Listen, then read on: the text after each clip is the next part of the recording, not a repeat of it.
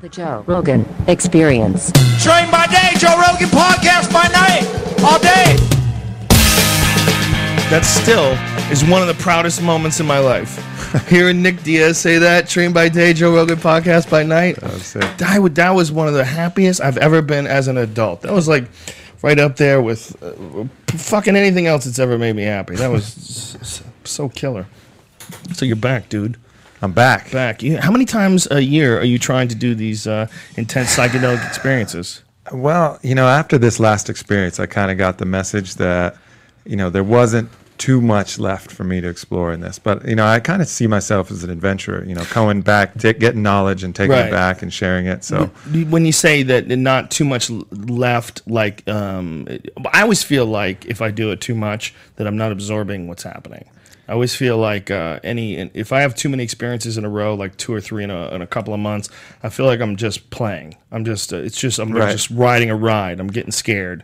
Right. I know it takes a long time for the big ones to make sense to me. Yeah, I think there's a certain amount of information that needs to kind of accumulate. You need to get farther off track for your experience to be really. What the people say that are real skeptics.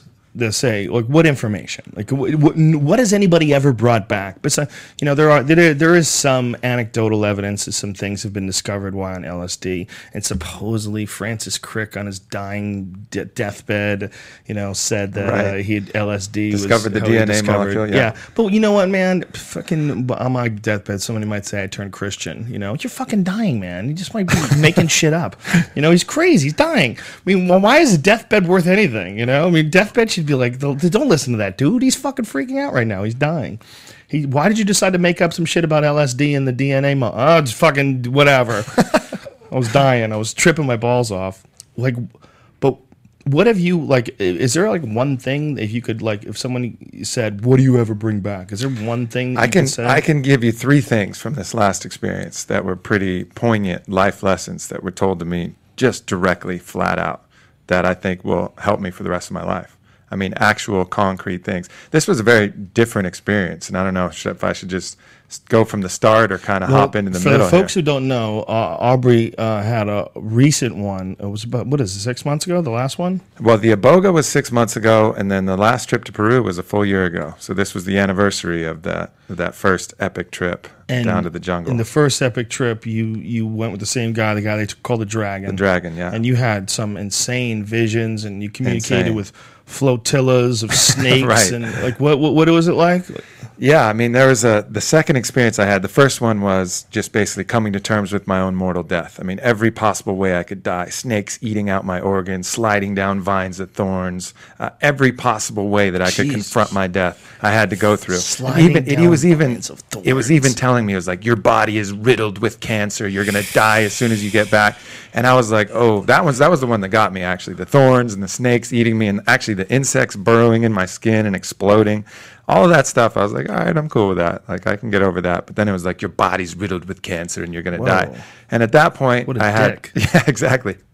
But at that point, I had to be like, okay, if this is the end, so be it. And as soon as that happened, I could feel, the medicine just kind of draw me back down into the ground in a deep sense of peace and a kind of conquering of a fear of suffering that I had. So you had to just figure out how to let go of the idea that you're going to die, which really is the one thing that fucks with almost everybody. Yeah, it's the number one pervasive fear. Yeah, I've had that conversation yesterday with my 4-year-old. It's very strange when they start to be aware that, that people will cease to exist. Yeah, that's a tough one. So that's why they call it the vine of death, actually. It's one of the reasons is because ayahuasca, one of the first things it's going to do, it's going to make you confront your death. And if you're not ready for that, you'll fight that and you'll battle with that until the end. But you got to just kind of get past that first step. So fortunately, the first session I had the last time a year ago got me through that. And then the next one, I was just brought to what the shamans call the 8th dimension. They call it out there. That's just the paradigm that they use. But it was just this unbelievably lucid place where I had, to get me there, I had a flotilla drawing smoke out of me, and then I had another one that was shooting a beam of light under my tongue, and then I just under burst. Your tongue? Yeah, it was the weirdest thing. I've since had some people say, there's some yogic practices where you absorb something or another underneath your tongue, but I knew none of that now, and I don't know if I necessarily subscribe to that even after reading it. But there is some kind of literature about underneath the tongue. But I just did it instinctively, and this beam of light just goes piercing through my tongue. Yeah. I wonder if it's because sublingual drugs. Yeah, it's a very strong absorption site. Yeah. Like it's like the easiest way to absorb directly into your bloodstream. So it's kind of an odd thing for me to do without thinking about it. But after that happened, I just burst into this other dimension. And from that dimension, I could see people that I wanted to see. I could scan my body. I could look towards the future, towards business, towards anything. And everything was just perfectly lucid in this universe that didn't change no matter which direction I looked at. And it was the incredibly profound, life-changing experience in the last session. Did it seem, when you were looking at like the world and all the different aspects of your world, did it seem like something you're creating in your mind? No. It really didn't at this time, and I've had some psilocybin experiences and some other different experiences that seem very much like an exploration on a ride through my own subconscious, like going through the dream state, processing bad emotions, bad feelings. But something particular about the DMT experience and the Iboga experience transcends that kind of feeling like you're on a ride through dreamland, that really is your own mind.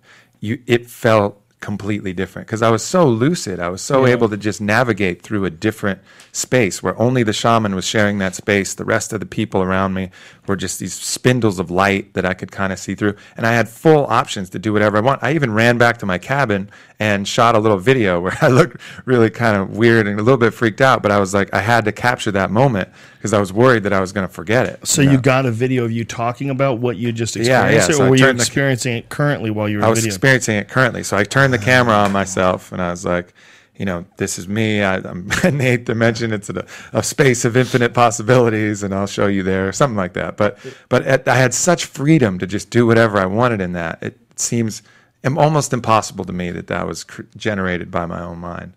So what do you think it is then? I mean, it is generated by your own mind interacting with a drug. So, but does that drug act as a doorway to new experience? I think it does. I think what DMT does is it opens up the realms of opens up the other dimensional realms where there's knowledge and information that wants to come and access your brain. You want to receive information from those other dimensions, and how it comes to you is generally there's a translation gap. There's no Rosetta Stone there, so it comes through generally as pictures, and these pictures can often be very confusing. But it's really trying to translate information that your brain wants to get access to, and the only way it knows how to do that is to show you pictures. So you explore these pictures and find answers from what I believe is either the collective unconsciousness of all people or another dimension that's even higher, that's beyond people, that transcends people, that's a wisdom older than people.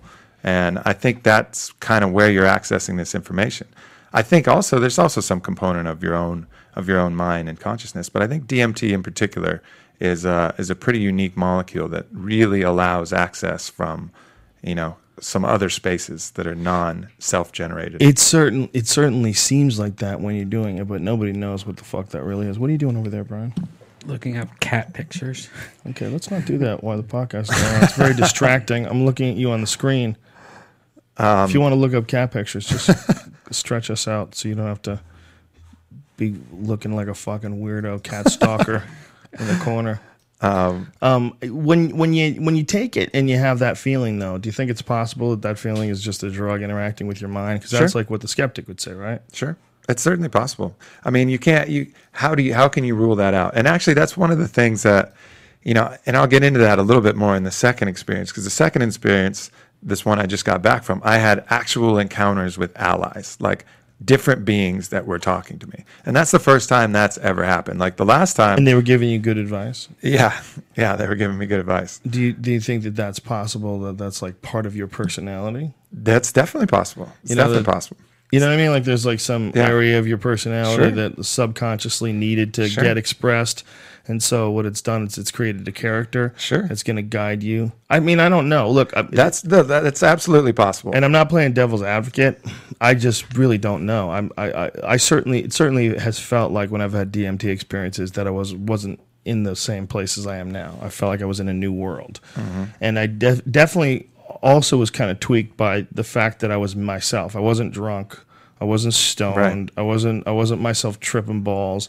I was myself seeing something that was impossible. Yep. It's a weird thing how that experience hits you, where it doesn't change your own personal the way you feel physically, the way your mind works. It doesn't change that. It just it seems like a doorway, but I don't know what the fuck is really going on. It's interesting, yeah. So I'll tell the story of how I encountered these beings, and then we'll try and figure it out. Because I had a lively debate. I was actually down there with my friend Bodie, and we had a lively debate. He was on the camp that it was just parts of my own mind. But for me, I wasn't quite sure. It seemed like I think that different. either or, to be confident in either or, is silly. Yeah, exactly. How do you know? Look, consciousness is created by chemicals, okay? You need all these different chemicals in order for a human being to have a mind that's functioning. And this consciousness of the human mind has manifested a physical reality that is almost impossible to imagine when you think of airplanes and the internet and television and fucking giant buildings and shit. These are all come from chemicals. Chemicals have produced chain reactions. They've set into motion a chain of events that have fucking eaten every fish out of the ocean, polluted everything, figured out how to drop bombs that incinerate 500,000 people at a time. I mean, this has all come from chemicals. So why would we be tripped out that the idea that you introduce a different chemical and you literally change dimensions? Yep. I mean, the chemicals in this dimension have changed the shit out of this place. And that has done it in the form and the manifestation of human consciousness. Why wouldn't we think that another one that you add to human consciousness might elevate you to some different place? Yeah, and that's what I think the real shame about all the drug laws that disallow these different explorations, because at this point it's just still such a small amount of people that are accessing this, that are able to research it. I mean, the LeBron James of psychedelic tripping has not been discovered yet. Like he's like the person who can go out there and pick up information that's completely different and bring it back and solve some of these mysteries. It's just you got to have a basketball court on every block to produce LeBron James. And you got to have psychedelics legal, to get enough of people to get the super, the super explorer out there and have access to it. Yeah, and I think also collectively we learn from each other's experiences. I know that when I have had friends that have tripped and came back and had a different perspective on themselves, just absorbing their story and absorbing their experience, and then you have your experience compounded with the information that they kind of gave you about their experience, and it all builds up together. When you're just by yourself alone in a fucking cabin in Vermont and you're tripping your fucking balls off with nobody to talk to, it's like, what was that movie, Into the Wild? Is that what it was? Where the kid goes up to Alaska, and one of his big things is he realizes he can't have fun unless he is with other people. Like you can't enjoy your life unless you're with other people. Like the idea of going out here, are social creatures. Yeah, you can't just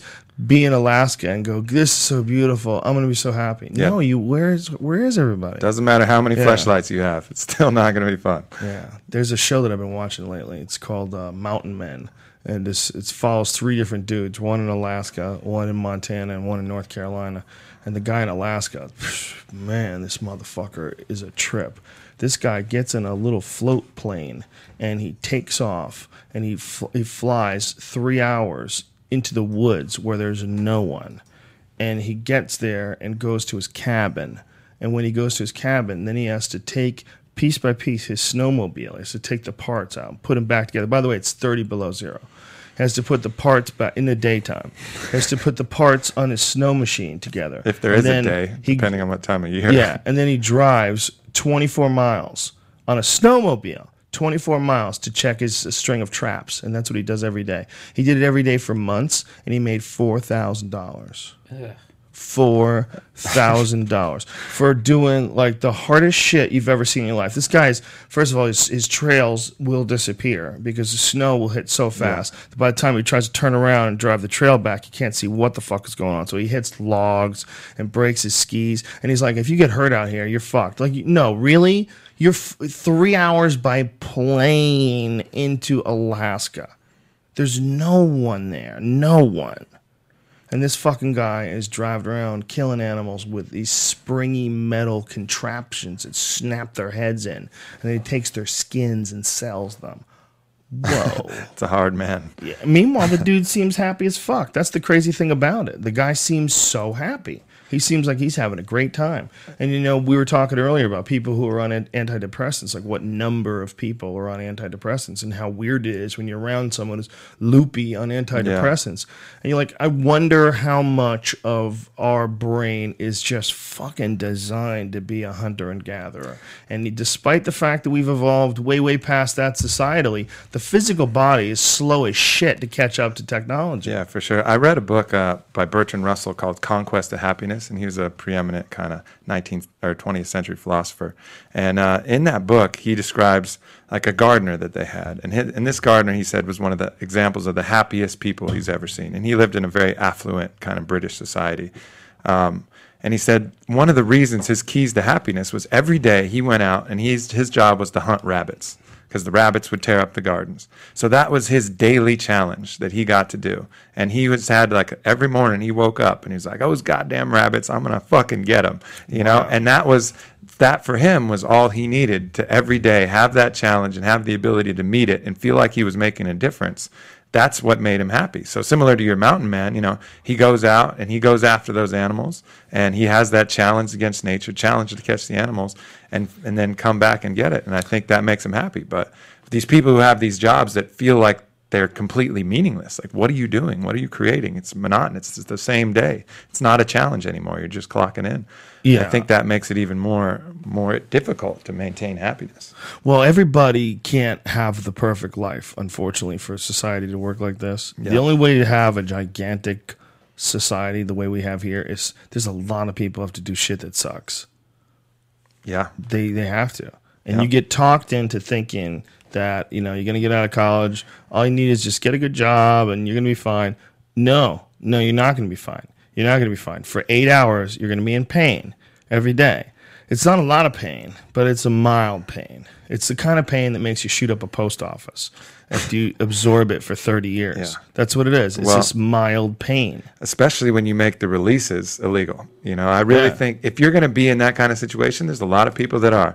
Well, if you do, you better get out and fucking camp on the weekends and go find nature again, because that's part of what I think is another key, probably why your mountain man is so happy, is he's connecting with the natural world, which I think is another big key. So you better go out and fucking camp on the weekends. And every 6 to 12 months, you know, I believe that a psychedelic reset can be extremely valuable, can kind of purge all of these kind of negative emotions that you felt. And then you can kind of go do your job and check out and live for other things. Live for your girlfriend, for your workout that you have at the end of that. Live to get out of that fucking job. Or bust your ass. Get one that doesn't suck. Read Pressfield's Turning Pro or War of Art and get the fuck out. That's why ocean towns are so happy. Every time you go to an ocean town, like, it's always happy and positive and people are, you know, like, you go to the because bars. They're humbled by nature. Yeah. That's what they that is. see it every day. You're humbled by nature. I agree with that. Mountain towns are like that too. Yeah, they're nice people because they're humble. They're humbled by nature. It's a different kind of humbling. The mountain towns, because it's a cold weather, sort of button down the hatches. Do you guys need help changing your flat? You know, it's like that kind of happy. But the ocean towns are always like laid back. Because, like, you just look out at that ocean and go, shut up, bitch. Can't nothing be important. Look at this. Look at this crazy puddle of water we're in front of. Yeah. I tell you, man, San Diego, I was there for Comic-Con, and you were also so beautiful. Like, I did that one bridge, that humongous bridge that kind of goes around where it's just super high up. It's blue water. San Diego shits on LA. Get those negative ions off the water. It's weird how the weed, you do feel that marijuana laws, or at least its tolerance, is completely different than what it is in Los Angeles. Oh yeah, they have a really hard time putting up dispensaries there. They keep getting shut down. And then like the people that work the doors are all ex-military guys, so they enforce it more. You know, it's like you can see how it just spreads. Like, we could barely find a place to smoke a joint in San Diego near a comedy club. You know, at first Right. we were like trying to go on the sidewalks, and we got kicked off tricky. porches, and Yeah, it's a lot trickier than it is in LA. LA is so ridiculous right now. It's like the folks who live in other parts of the world, you don't realize how suppressed you are. Yeah. You come to LA, amazing. and I mean, and they keep talking about closing places down. They target after the big places. That's what they do. They target after places like Oaksterdam. There's another place, and the good thing about these big places is those guys generate enough money to fight it in court, and so hopefully some good will come out of it. But you have no idea how many there are. You have no idea. There's way more than there are Starbucks and McDonald's combined. And when you hear the shit with the raids and stuff, it's all. If you look at the shit, like the why they got raided, it's because they were operating without a license. You know, they weren't. There's not so all many. of them. There's Not so all of many them. places that are just they're breaking the laws. No. This, what That Tommy, last one? what Tommy Chung said is right. The one in Long Beach where the cops stepped on the kid's neck. Those fucking. Yeah, they didn't have a license, They and the didn't have a guy license. was. But the big ones, they're getting the DEA's going after them because they have a lot of cash. That's one thing. They're stealing their money. They're going after them. They take their pot and their money, and good luck getting either one of them back. Yep. And a year later, your pot's not worth anything anyway. Stupid. By the time you go through the legal bullshit. Yeah, hey, here's your pot. By the way, most of it's probably already smoked. The DEA probably smoked the shit out of your fucking weed. They resold it and then reacquired it. Well, Obama said that he was only going to go after people that weren't violating, that were violating both state and federal law. That's what they said at first, but they've since not. They've not lived up to that because that Oaksterdam place wasn't violating state law. They're just, it's a fucking. They got to keep busy. And it's an easy way to arrest people and not get shot. Go try and raid the meth lab with such confidence. Yeah. Go try. Yeah, you step into a fucking meth lab, dude. You might get shanked. There might be a dude hanging by his heels from the ceiling, ready to drop on a cop because he's like, that's what he does because he's methed out all day and he's got a knife in his teeth. Yeah, you don't want to do that. Kicking in a meth lab is dangerous. They'll throw a grenade at you and blow it up right in front of them. They're fucking methed out. They don't know what they're doing. But cops, when they go and break out a medical marijuana store, it's like you might as well be arresting babies. Nobody's fighting back. And meanwhile, the cops are smashing the cameras and shit. The whole thing's disgusting. If this was a CVS pharmacy, they get right down the street, you would never think about doing that. Meanwhile, those motherfuckers are dispensing OxyContins on the regular. People are coming in every day that are stone cold opiate junkies. And CVS is just keeping them alive, and giving them bottles of pills. And some of them they smash and snort, and some of them they smoke, and some of them they just take. And meanwhile, the medical marijuana place, get on the ground. Do you have plants? Do you guys have flowers? I think the biggest problem is the reason why it's not already legal is you can't patent pot. It's just too easy to grow. Too many people could do it, so they can't control it and they can't monetize it. The corporations can't do it. There's that for sure. I mean, there's no other. You have to follow the money in all of these cases, and there's just no other good reason. Except, I guess, in some cases like Iboga and ayahuasca. I mean, nobody's gonna do that shit for fun. I mean, it sucks. You're puking, you're shitting. You're like, it's a tough like tomatoes. Experience. Not everyone's growing tomatoes. That's true too. still make that shit even illegal. even easy shit like tomatoes. And that shit's fast, also. Yeah, celery. Grow some bamboo. Grow your own bamboo. Bamboo grows like a fucking inch a day. It's constantly growing. It grows fast as shit. Nobody's growing. It just make it cheaper. It would be like being able to buy a pound for $5. Well, the idea that you could be growing like lettuce, and I can come along and say you can't grow lettuce. If there was only two of us, that would be so ridiculous. You're like, what the fuck are you talking about? Get away from me. I'm growing some lettuce. If there was only two of us, it would be not. But if there's 300 million of us, you can come up to me and say, you can't grow marijuana. Yeah. I'd be like, what are you talking about? Why are you telling me what to do ever? Well, the only reason why it seems like you should be allowed to tell somebody what to do is when you represent some giant group of people. Like there's a bunch. And so this bunch has decided they don't like you doing this. And they haven't even decided it, by the way.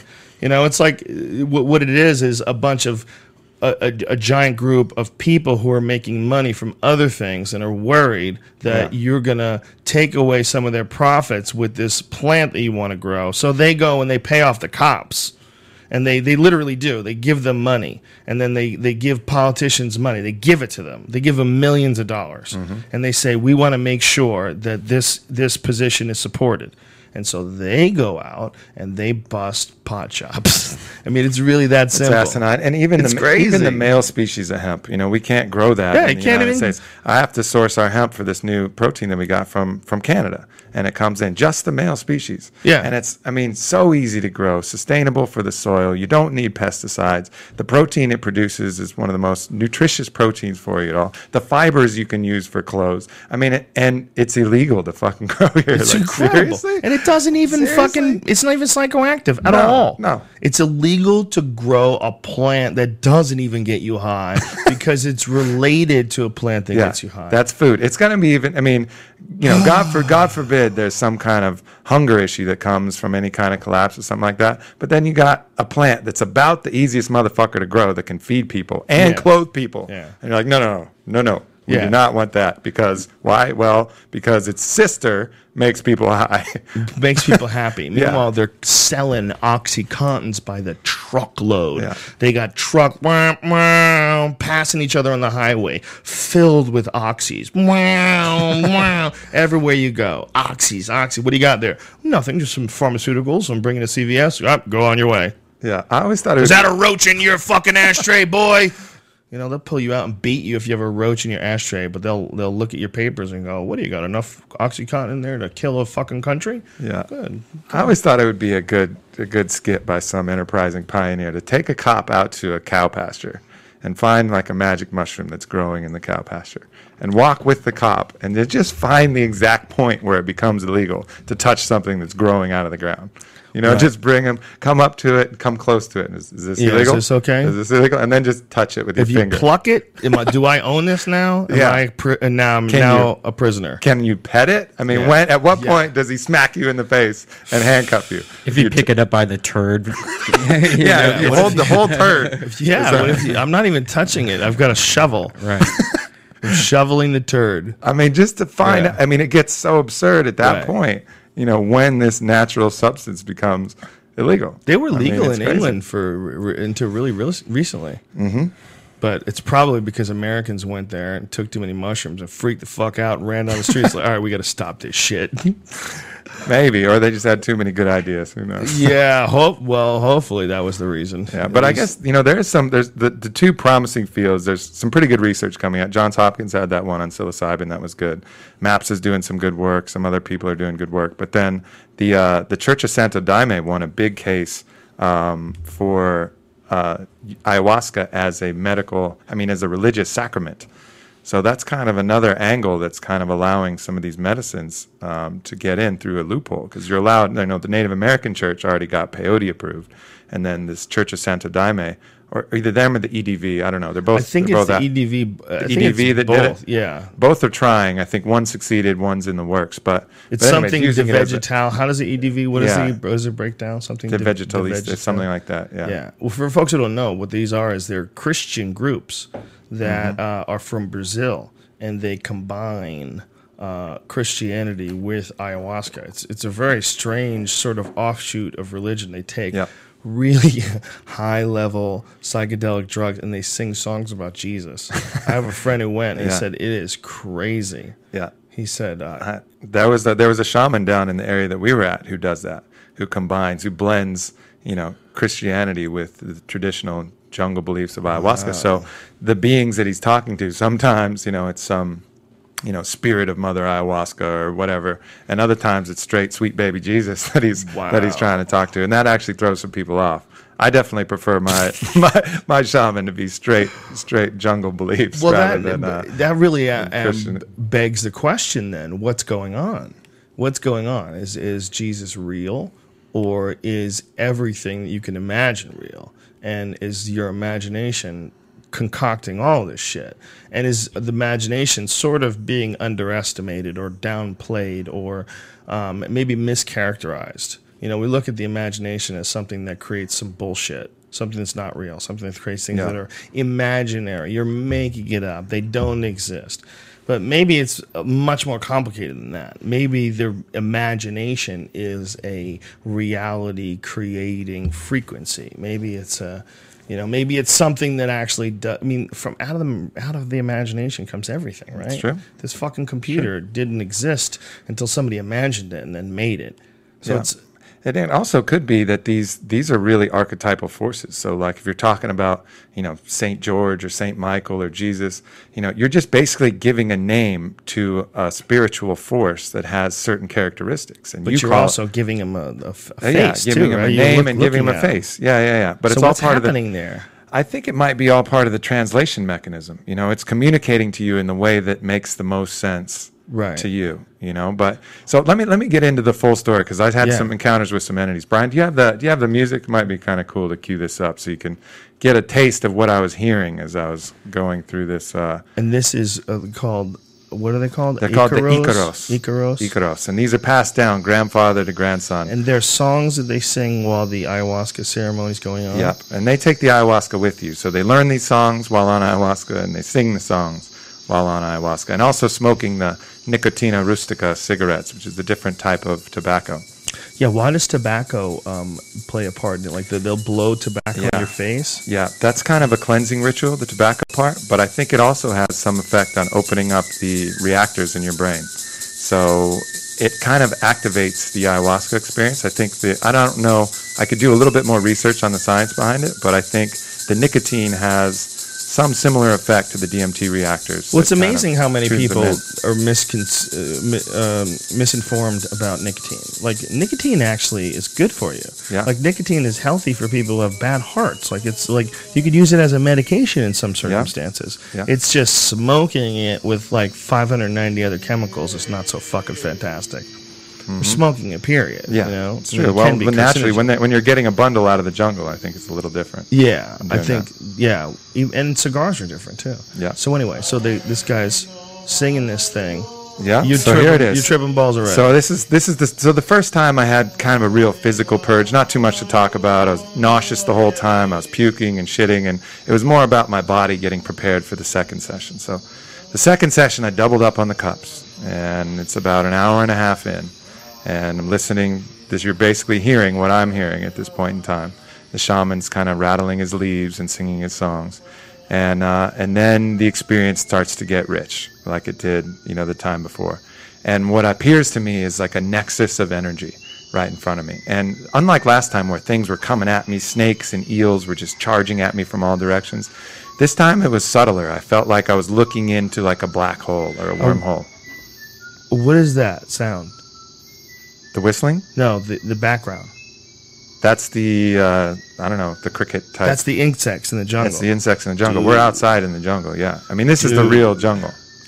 Dude, just that alone. Yeah, no, it's the real deal. I mean, somebody got a rattle? I'm like, what is that? Is that a rattle? No, that's insects. Yeah. That's what Ohio sounds like at night. I don't think Ohio sounds quite like the jungle sound. No, those insects. I'm sure. I mean, there are some insects in Ohio. There's some insects out here at night, too. Yeah. But not so much Not you can like hear that. them on an MP3 player like that. Oh, yeah. Oh, yeah, totally. Really? Yeah, 100%.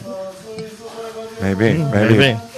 I don't know if it'll catch Something any of the howler scarier monkeys. about the jungle. Sure. I mean, there's bugs. jaguars and monkeys and all snakes. Did you see and all anything like kinds of that? shit. No, we did see a tapir though as we were going through, which was pretty cool. Oh, wow.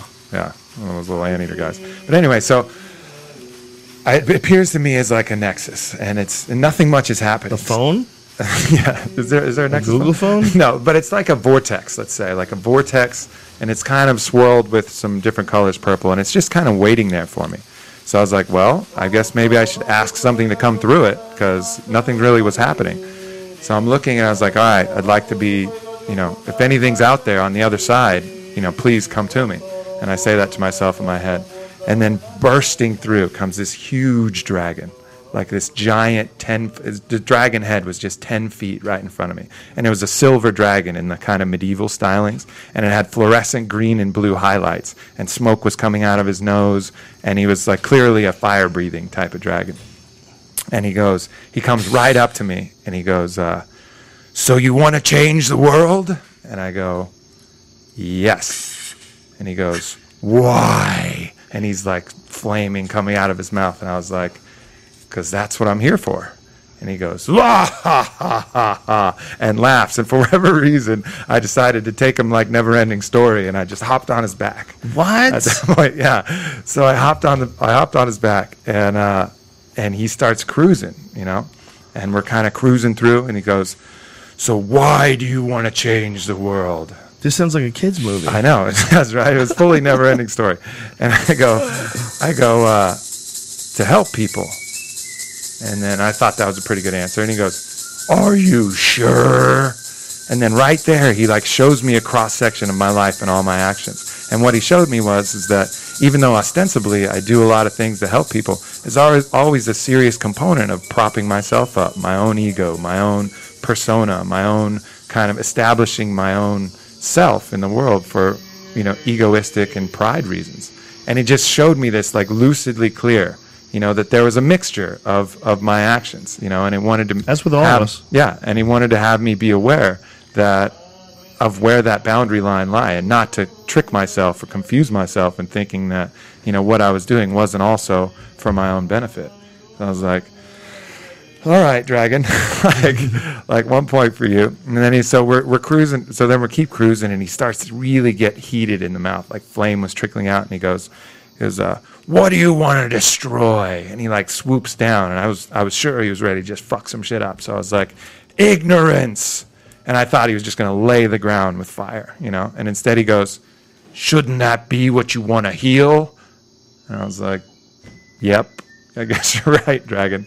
So he was really like challenging me in these answers that I gave him, which was a pretty interesting kind of experience, for this other entity to be clearly, showing me different sides and teaching me things that I clearly wasn't quite aware of. Maybe you were. Maybe I you was. somewhere in the back of your head were aware of, your shortcomings. Or not even shortcomings, just slight bullshitting. Yeah, exactly. So he wanted to just carve away all that nonsense and then show me the rest. So the dragon, I was still on his back, and he drops me off in the woods. All right, so he drops me off in the woods, and I'm walking through the woods. Okay, so wait a minute. How did you get to the woods, though? I'm on the dragon's back. Full Never-Ending Story. Imagine the dog. But are you really in the woods? You're really in the woods. I'm in the jungle, but whatever. How did you really get there, though? I mean, you really didn't fly around in a fucking dragon, did you? Well, in my mind, I did. I was cruising on a dragon, and then all of a sudden he drops me off, and I hop off. I don't know. The details of how I got off the dragon into the woods are I wonder what was really going on while you... what would I have seen? Are you on the dragon now? I'm off the dragon. The dragon let me off. What would I wonder what I would see if I saw you doing that? Would you just be walking? And I'd be go, "What are you doing?" He's probably like, sitting laying down. Yeah, teaching me so much about myself. I'm like, what fucking dragon are you talking about, man? Yeah, exactly. So anyway, I dismount from the dragon somehow, and I'm in the woods, and I see a bear. And the bear has a big, giant crown. This sounds like a terrible idea to be tripping your balls off in the jungle. Yeah. Wandering through the woods by yourself, and I'm assuming it's nighttime too, right? Yeah, it was nighttime. Well, I'm laid out. This is all happening in my mind. Okay, so you're not even moving. I'm not even moving. Okay, no, I'm okay. fully. So you weren't actually in the woods. No. Okay, good. No, I'm on my back in the jungle in the physical world, and then in my mind's eye. Yeah. Now I feel bad. My mind's eye. So I thought you were I'm saying you going were walking around for real. That's a little scary. Yeah, that's a little scary. So I get dropped in like a forest, and it was like a woodsy forest, like a Colorado type forest, different than the jungle. And I see a bear, and the bear has a gold crown on its head and a bunch of gold chains all over it. Like Mr. T Bear. Mr. T Bear, exactly. And the bear is kind of struggling, and I see kind of like a ghost of the bear, like the spirit of the bear, and it's trying to leave the bear's body. It's trying to like venture out, but it's stuck. And then the bear catches sight of me, and that's another crazy thing about seeing these beings. It's like the bear like turns to look at me and like notices me. It's not like he was waiting for me there. He's like, "Oh, here you are." Like you just showed up. So he turns to me and he goes, "I remember before this crown and all these chains when I was just a bear and I could run free in the woods."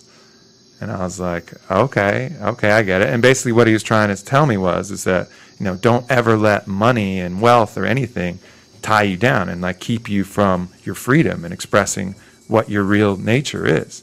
And it's really kind of like a Buddhist sentiment.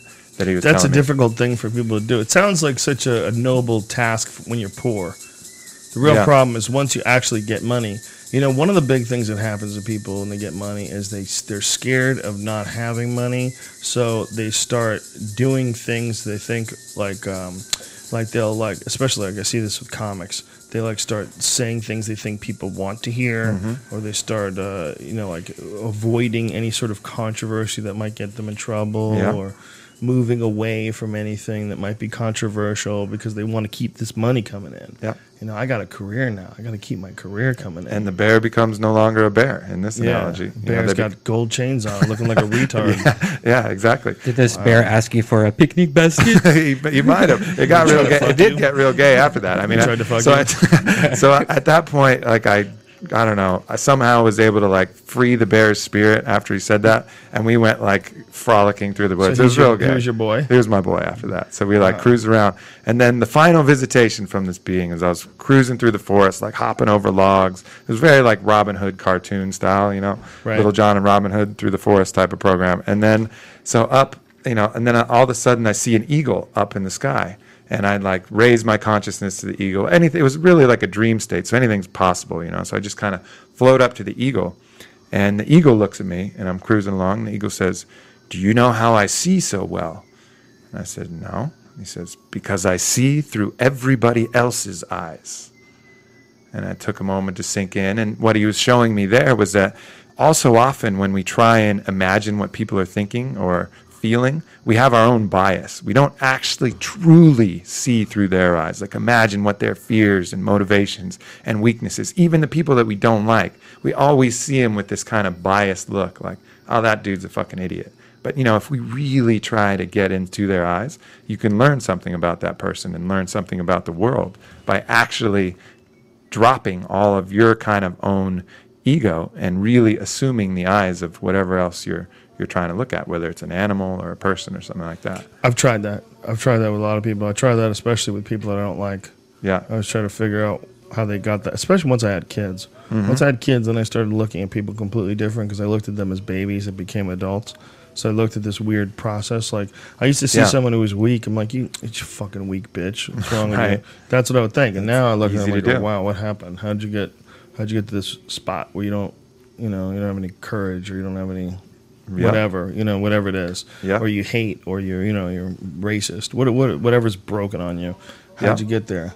Yeah, and Try that's a to really look. valuable way to do it. And also, I'm sure for comedy, you have to put yourself into the laugher's eyes and consciousness to a certain degree too, right?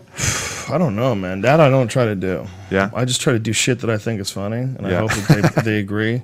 Because Yeah. I could not. I mean, it's too many people. Too many, yeah, too much of a different swath of people, yeah. And too many people have their own take on what's funny and what's not. It's like what happens when you get a television show, and then you get a whole slew of producers that have an opinion over what the character should be doing and what's funny and what's not funny. Then it almost always goes to shit. I mean, until one strong voice sort of takes over. It's very hard to express your own sense of humor. Yeah. But try to express the sense of humors of a bunch of other fucking Bunch people. of other random people, yeah. Yeah. No, that makes sense. But, I guess so for me, there was these three lessons from these three clearly, seemingly, different entities. And so, the question is, were these part of my own consciousness teaching me these lessons, or were these... Did they all have the same voice? No. The dragons They was all like... sound the same. The bear and the dragon were close, but the dragon was really, I couldn't even mimic that voice. It was like that booming, like you're too close to the festival speaker's bass kind of voice. And the bear was just like a bear man voice. I don't know. And the eagle was a little bit more normal. But yeah, similar voices. I mean, If you had to fuck one of those animals, which one would it have been? I the find dragon that, just for pride. just to say you did it. I find that those themes reoccur with me over and over again. Just when I eat pot, those themes, the themes of reality. What's your real motivation when you're doing things? What's your real experience with other people, and how much of like disputes you have with people? How much of it is your fault? Yep. So I would think that if you take a hallucinogen, I'm sure you have the same thoughts. If you try to better yourself, if you're trying to move your life in a more positive direction, you're gonna have the same sort of key stumbling roadblocks. I think in the mind, like how much of my ego is holding me back, how much of my perception of reality is distorted, and that's holding me back. Sure. So you would think that a drug, if it was just something that would make you see Jesus or dragons, that maybe that's what it is, like these themes. And that it's spelled out to you because the drug thinks you're an idiot. So it's like, show him a bear. Yeah, exactly. It comes to you in a way that you can. And we understand are idiots. I mean, no, I don't mean that in any disrespectful way at all. But when I feel, one of the things that I feel most certainly when I do DMT or something along those lines is that I'm a fucking idiot. That's one of the. It's a humbling experience. Yeah, it's very humbling. I was extremely humbled after those visitations because you think that you got it all right, and then it shows you someone like the dragon comes along and just is like, nobody, like you were a little off. Yeah. So here's the truth, and now come to terms with it. And you're like, oh shit. You can't have it right. It's part of being a human.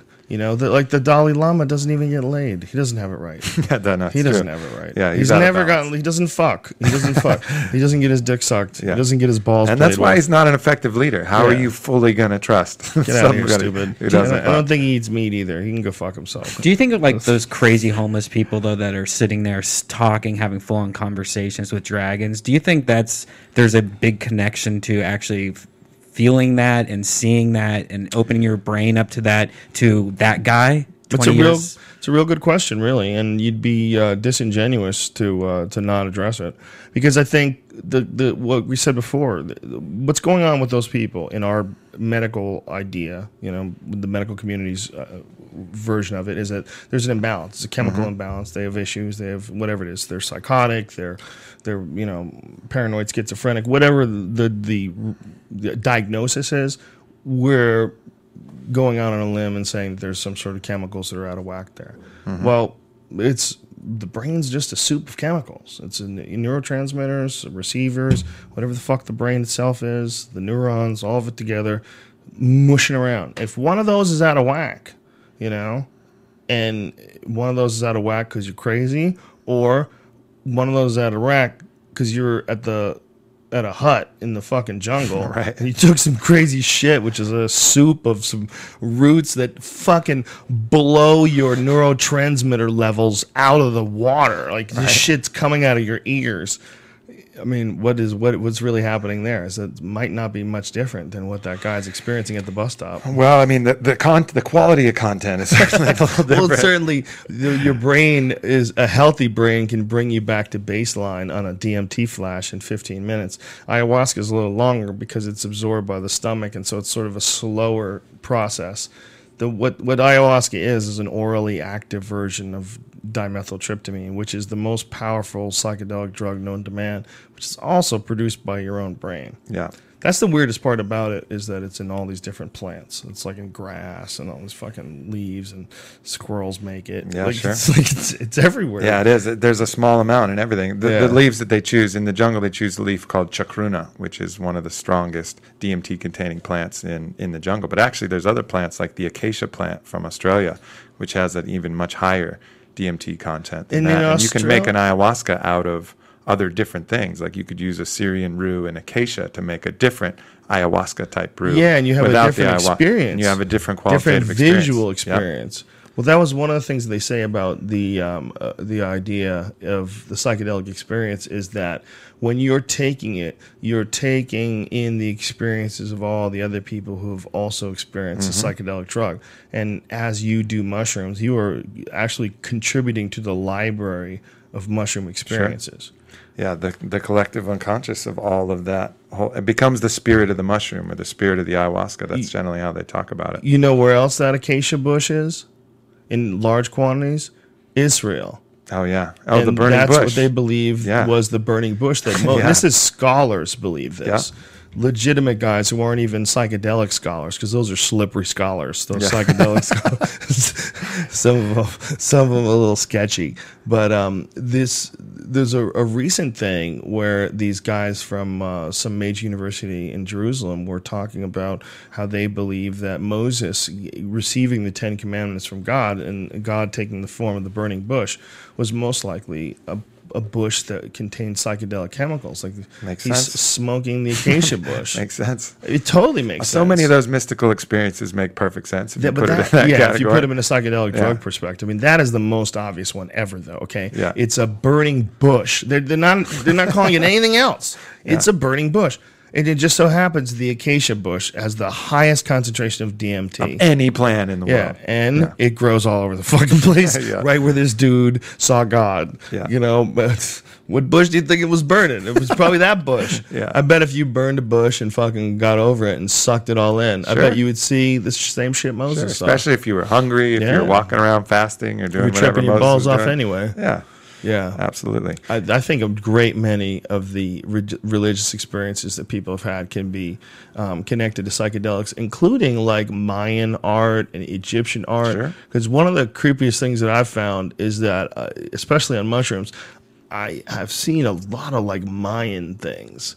I've seen like a lot of like Mayan imagery and like freshly painted Mayan hieroglyphs. Like you see that sort of imagery and you wonder what came first, the chicken or the egg? Because you know these motherfuckers were eating mushrooms like Yeah. crazy. I mean, they were living in the jungle where these things grow. They look like dinner plates. Yeah. If you've ever seen them. And Mexico had one of the richest traditions of mushroom use. Sure. You know, that's where Gordon Wasson first found out about it, and all these different shaman in Mexico take people on these journeys to, you know, the spirit world using these fucking dinner plate sized mushrooms. That's one interesting thing about the psychedelics that make it seem like it's not your mind. Like someone can take ayahuasca anywhere in the world, the desert, the mountains, the city, whatever, and they're almost always going to have similar visions of snakes and the jungle and these different beings, jaguars. Always goes back to the jungle. You know, how is that?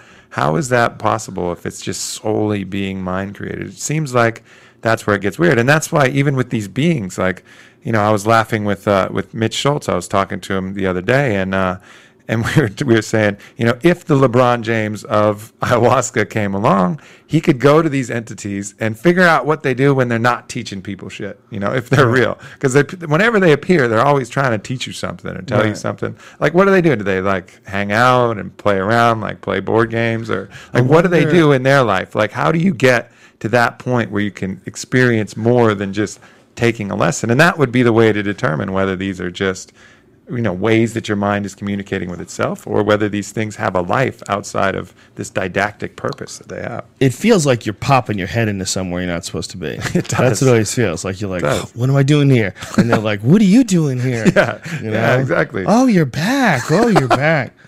It's weird that they communicate with you, and sometimes in sentences and words you've heard before. Yeah. It might be a delay in your inner conscious. You know how you can, like, if you listen to your inner conscious talking, and imagine the drug just slows down your ability to receive your inner conscious voice. could. And so it sounds like it's somebody else, but it's really yourself in your inner conscious talking to yourself. It could be, could be. yeah, it You know could what I mean? be. It could be a lot of different things for sure.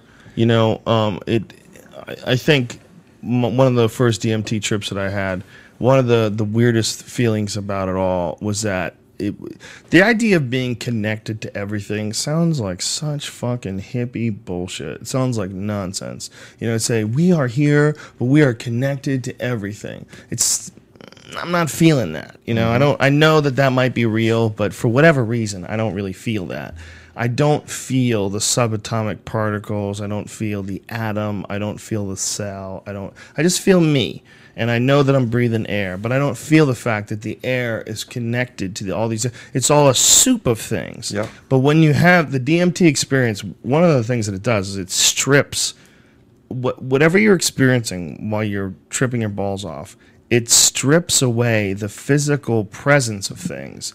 And it's almost like the world of, you know, here's the ground and here's the air and here's a tree and here's a building. That world is replaced by a world where nothing has any matter. Yeah. Nothing has any physical matter, but everything is everywhere. Yeah. Everything is everywhere, and you're in the middle of it, and there's no ends, and there's no beginning, there's no roof, there's no floor.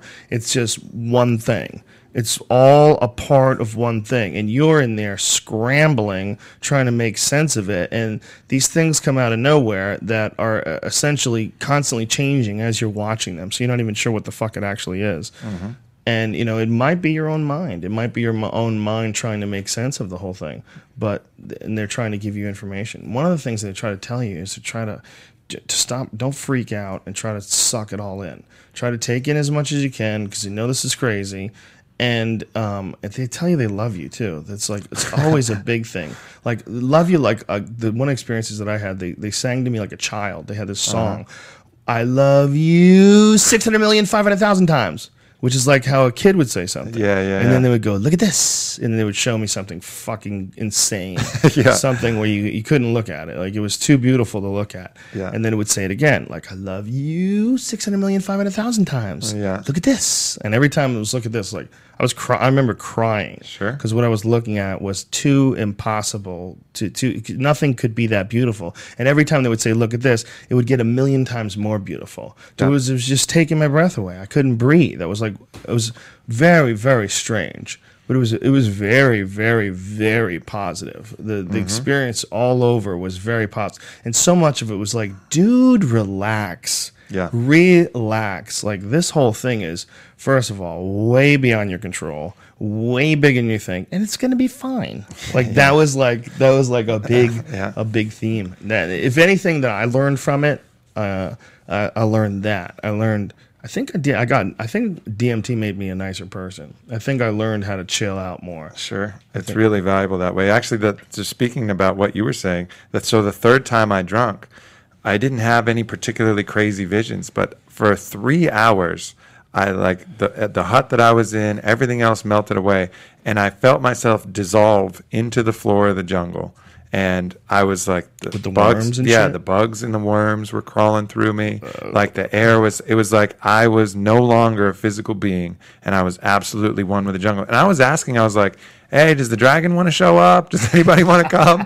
But nobody wanted to come. It was just like literally 3 hours just breathing with the jungle. And I left that, and I was like, it was just a really grounding and connecting experience. But it was almost, at that point, I think the message to me was like, we're done teaching you silly little lessons. Like, take this, be grounded, be humbled, be connected, and go off and do your work. Do what you need to do. Ayahuasca's version of get it together, bitches. Yeah. It was just really so peaceful. And but I remember, all of the things that normally would creep me out, the creepy crawlers of the jungle. You look at the ground in the jungle and it's alive. There's moving, ants constant, moving, right?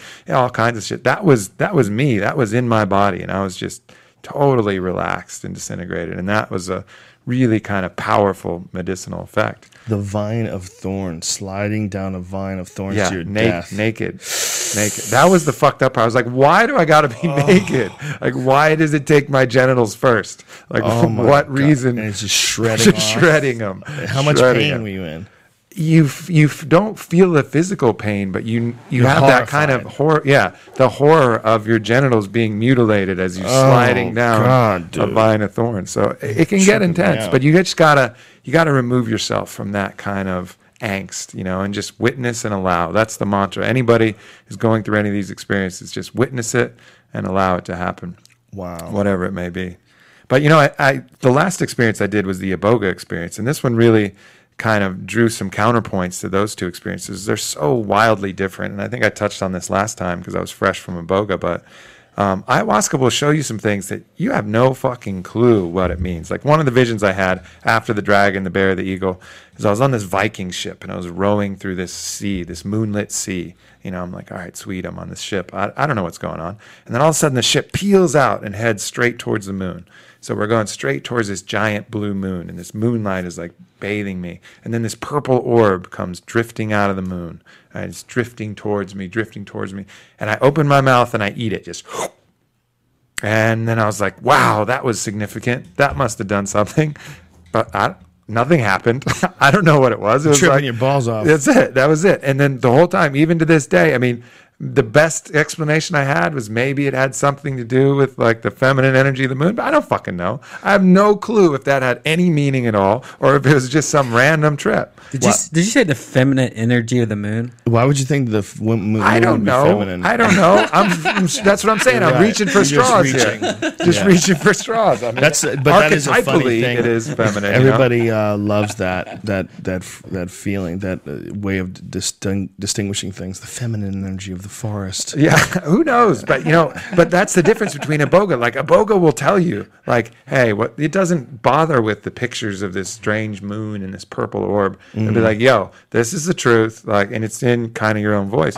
But ayahuasca will give you things. I mean, some things were very poignant and taught me a lesson, like the things with the allies. But there's all these other visions that you're left like, what the fuck was that? Yeah, So it can be a challenge in some of that regard. But the physical experience you feel, how connected you feel, how cleansed you feel, because afterwards, after that third session, he took one of his cigarettes, the Nicotinia rustica cigarettes, and he blew it like down my spine and like on the top of my head and in different key parts. And I was like, I wasn't even that nauseous that whole time. The third time, I felt very comfortable.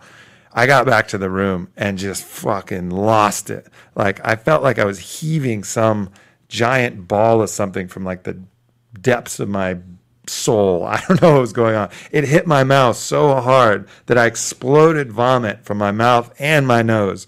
And there's nothing worse than stomach acid and old ayahuasca blasting out of your nose at the same time. And at the same time, my eyes are watery. I can hardly see. There's no electricity in the bathroom because they run the generator like 3 hours. So then I have to like turn around and like blast some shit in the toilet too. And it's like this brutal, like savage cleanse. Wow. And that somehow it seemed triggered by whatever kind of cigarette cleansing thing he did the next day, because I saw him the next morning and he just had this big smile on his face and he asked me in his broken English and Spanish, how was last night? And I was like, what the fuck, man? Like, and he's like, tobacco, and just nods and laughs and pats me on the back and keeps tobacco walking. Makes you throw up and shit yourself? I don't know. I mean, whether the tobacco is a vehicle for some kind of trigger or whether it itself did something, whatever happened, I had like the most intense purge that I've ever had in my life, like savage. And that was his intention while doing it. So was it menthol? It does have a different. Maybe different it wasn't tobacco. Maybe that was what he like quote unquote tobacco. Seriously. It was really some kind of poison. Roofied you, son. But it was potent, and that's something that I think that's why they call it the master medicine, because you feel like you purge all of these different poisons from your body. Jesus Christ. It seems like you should be able to do that in America. Yeah, absolutely. It's so ridiculous. You have to get on a canoe to do this. Absolutely. Go all the way to Peru. You should be able to do it in Dallas. Yeah. You should be able to get a nice hotel, get a steak, go somewhere nice, a resort. It's really preposterous. I mean, to think that people would be abusing. I mean, it's not fucking fun. Like, it's valuable. It's medicine. It's like you do it with with intention. Nobody gets through it unscathed. You're gonna learn something. Yeah, it's like I've never heard of anybody that has had like a real deep psychedelic journey that didn't come back and go, wow, I gotta fucking rethink everything. I don't know anybody that has a real one. Yeah, I mean, if you don't, Jesus Christ, what fucking hope is there for you? Right. Right. You goddamn dullard. If you're, if you're able to do that in cities, if there was places where you could go, get your shit together, we'd have way more people with their shit together. Totally. It's the counterbalance. It's like the way to counterbalance all of this, living in an apartment and grinding in strip malls and doing shit you don't like. Yeah, exactly. Doing shit you don't like, because it doesn't mean that everybody can't live the perfect life. But guess what? You're not everybody. Okay, the world's gonna keep going. As it always has, with or without you, it's gonna be going. There's too many. You're not that important, okay? So if that is the case, it is possible for you, the individual. Then again, this whole thing might be your imagination. I might be a creation of your imagination. As you hear this, I might not even exist, okay? I might be here just to get these words into your mind, so somehow or another you zig left when everybody wants you to zig right. There's just maybe that's what it is. Brain in a vat, skeptical question. I'm not real. I am. You're real, Joe Rogan. God damn it, you're real. I am the influence for you to stray from the herd. You know how there was an old debate. That was a popular debate for a while amongst philosophers. Are we real? How do you know if we're real? Mm-hmm. And there was a famous case where one philosopher, someone was going off on that. You don't know that you're real. You don't know that I'm real. Whatever. and he takes off his glove and he slaps the guy across the face. It was like, was that real? And that Maybe not. settled the debate. He might have fucking needed that guy in his imaginary world, That's slap him true. in the face so That's he can true. get anything done. But that's the only way you can effectively combat that argument. It's a weird idea, man. I mean, you think about you're tripping your balls off on ayahuasca, and certain people are seeing Jesus, and then other people are seeing jaguars, and they're seeing things they're scared of or things that they revere. These ideas. I'm not convinced that the imagination only has the power to create things and then manifest them in the real world with actions. It might have a secondary power. It might have an actual power of creation. Mm-hmm. I don't know what the fuck happens when you leave my house. I'm pretty sure you get in your car and you go to your life and you go and do your thing and hang out with your girlfriend and get in your car and I'm pretty sure you do the same thing. But I'm not positive. Yeah. I'm not really positive about any of this. And I'm not positive that as you move in a certain direction that, you're the same person every step of the way. You're the same you. There might be an infinite number of yous with every single decision you make branches off into another you and another way and another version, another reality. And all these realities intertwine with each other. And then we meet. That's why sometimes when you run into someone, it's like you've been on a path and you've been on a journey, and this motherfucker has been on a different thing. Not the same as you, less self-objective, less self-analytical, and maybe self-destructive. And then you're around them. It's like, how did I ever hang out with you? Like we live in a different world. Yeah. You kind of do. Maybe you kind of do live in a different world. Maybe the idea that time is this one flat linear thing that we're all sort of living our lives in this one sort of band. Maybe that's not real. Maybe it's just like the DMT dimension. Maybe it's just a fucking great big giant soup of potential universes that are constantly shifting, and we just flip back and forth from one to the other and move through them like a ghost. Yeah, that's it's so hard to say. I mean, I particularly like the paradigm that the shamans have there, in which case they describe, all of these different dimensions as the layers of an onion, and each person as a toothpick that pierces all the different layers of the onion. And so that you're occupied in your consciousness on the first, tangible layers, which encompass the first through the fourth, space and time, basically. That's what you're conscious of. And then the fifth part of the toothpick, as you move up to another layer, that's the dream state. That's the collective consciousness. And then the sixth and seventh dimensions, those have the disembodied non-human entities that you interact with, like the floats that I found were from the seventh. They would call the dragon and these other things that you see, the people singing you child songs, and those are beings of the sixth dimension. And then the eighth dimension is this kind of oversight dimension where you can actually manipulate all the dimensions beneath it and see everything. It's like the highest vantage point where you can see, and the dimension of imminent possibility, where you can basically do what you're saying with your imagination, believe things into reality from the eighth dimension, imagine things into reality. Has anybody ever had an experience from the eighth dimension where they imagined some reality and then manifested it and then wrote about it?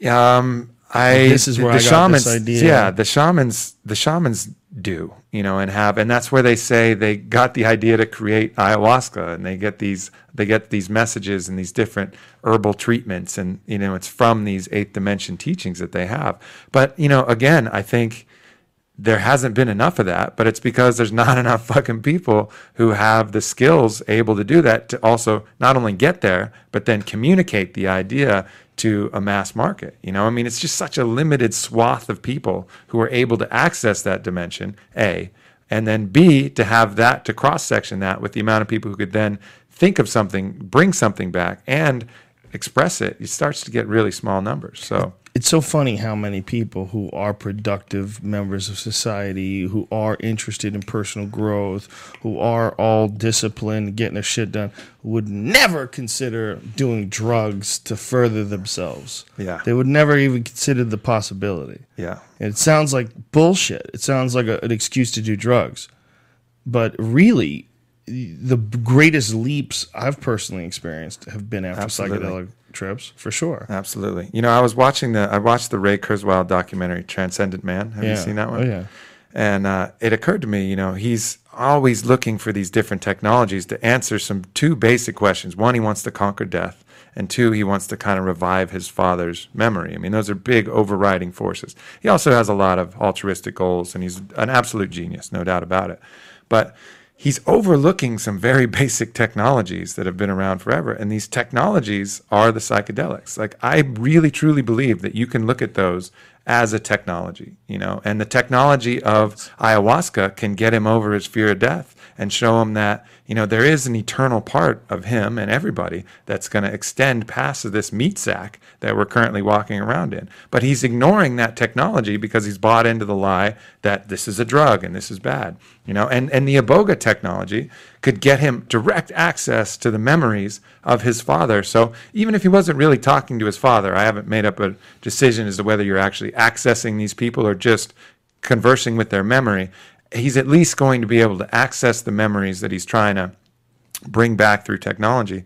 He'll be able to access them. He'll be able to communicate with his father and maybe find have his some own closure. Have some cathartic peace from those experiences. But because some body in their higher knowledge has said, oh, these things are illegal in the United States, where they're legal in different places but illegal here, he's completely ignored those technologies, and it's been something that's really sad for his life, maybe good for all of ours, because he's been rapidly pushing forward other technologies to get there. And so he's advanced humankind dramatically, where maybe he wouldn't have if he'd had access to these other things. But it's really interesting how a genius like that can be so focused on one area and then just ignore something that's so right there in front of him, been around for thousands of years. Well, it's almost impossible to know everything about everything. I mean, it is Yeah. impossible to Sure. know everything about everything. And, a guy like that is obviously very driven and very successful, and he's a guy who works very hard. He's a very no-nonsense sort of a guy. Yeah. And I think that guys like that, they look at drugs as being a way to derail yourself. Yeah. It's a self-indulgent, sort of self-destructive activity. Propaganda.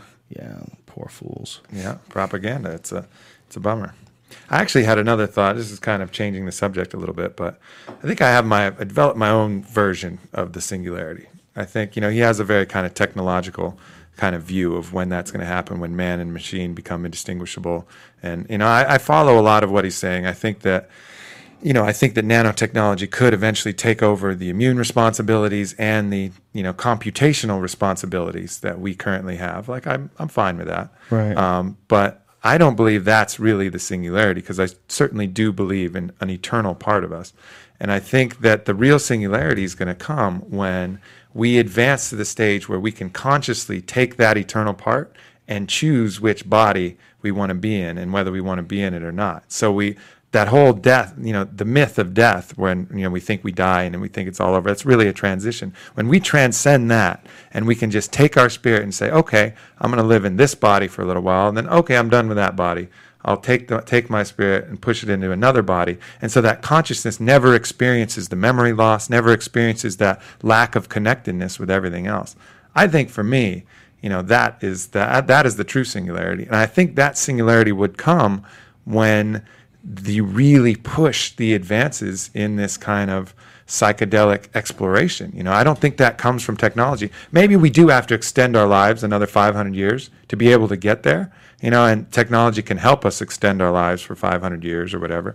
But I think ultimately the big advances that are going to take us to that complete paradigm shifting level are going to come from manipulating molecules like DMT and how they interact with the brain, and transcending and being able to master these altered extra states of consciousness. Yeah, I think that the technology is sort of a psychedelic experience. It's just a really slow-moving one, but it's what psychedelics do is they dissolve boundaries and they create the impossible in front of you, and that's sort of humbling to the ego, and provide you with a limitless source of information. That's the internet. I mean, the internet, that is psychedelic defined. The internet is psychedelic. It's not a big hallucination.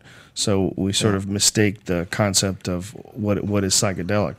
But the technology, for sure, is changing everything and providing people with things that to them will be a regular part of their everyday life, but just 100 years ago were impossible and science fiction and insane, Mm-hmm. you know, and then it just becomes normal and you just get used to it.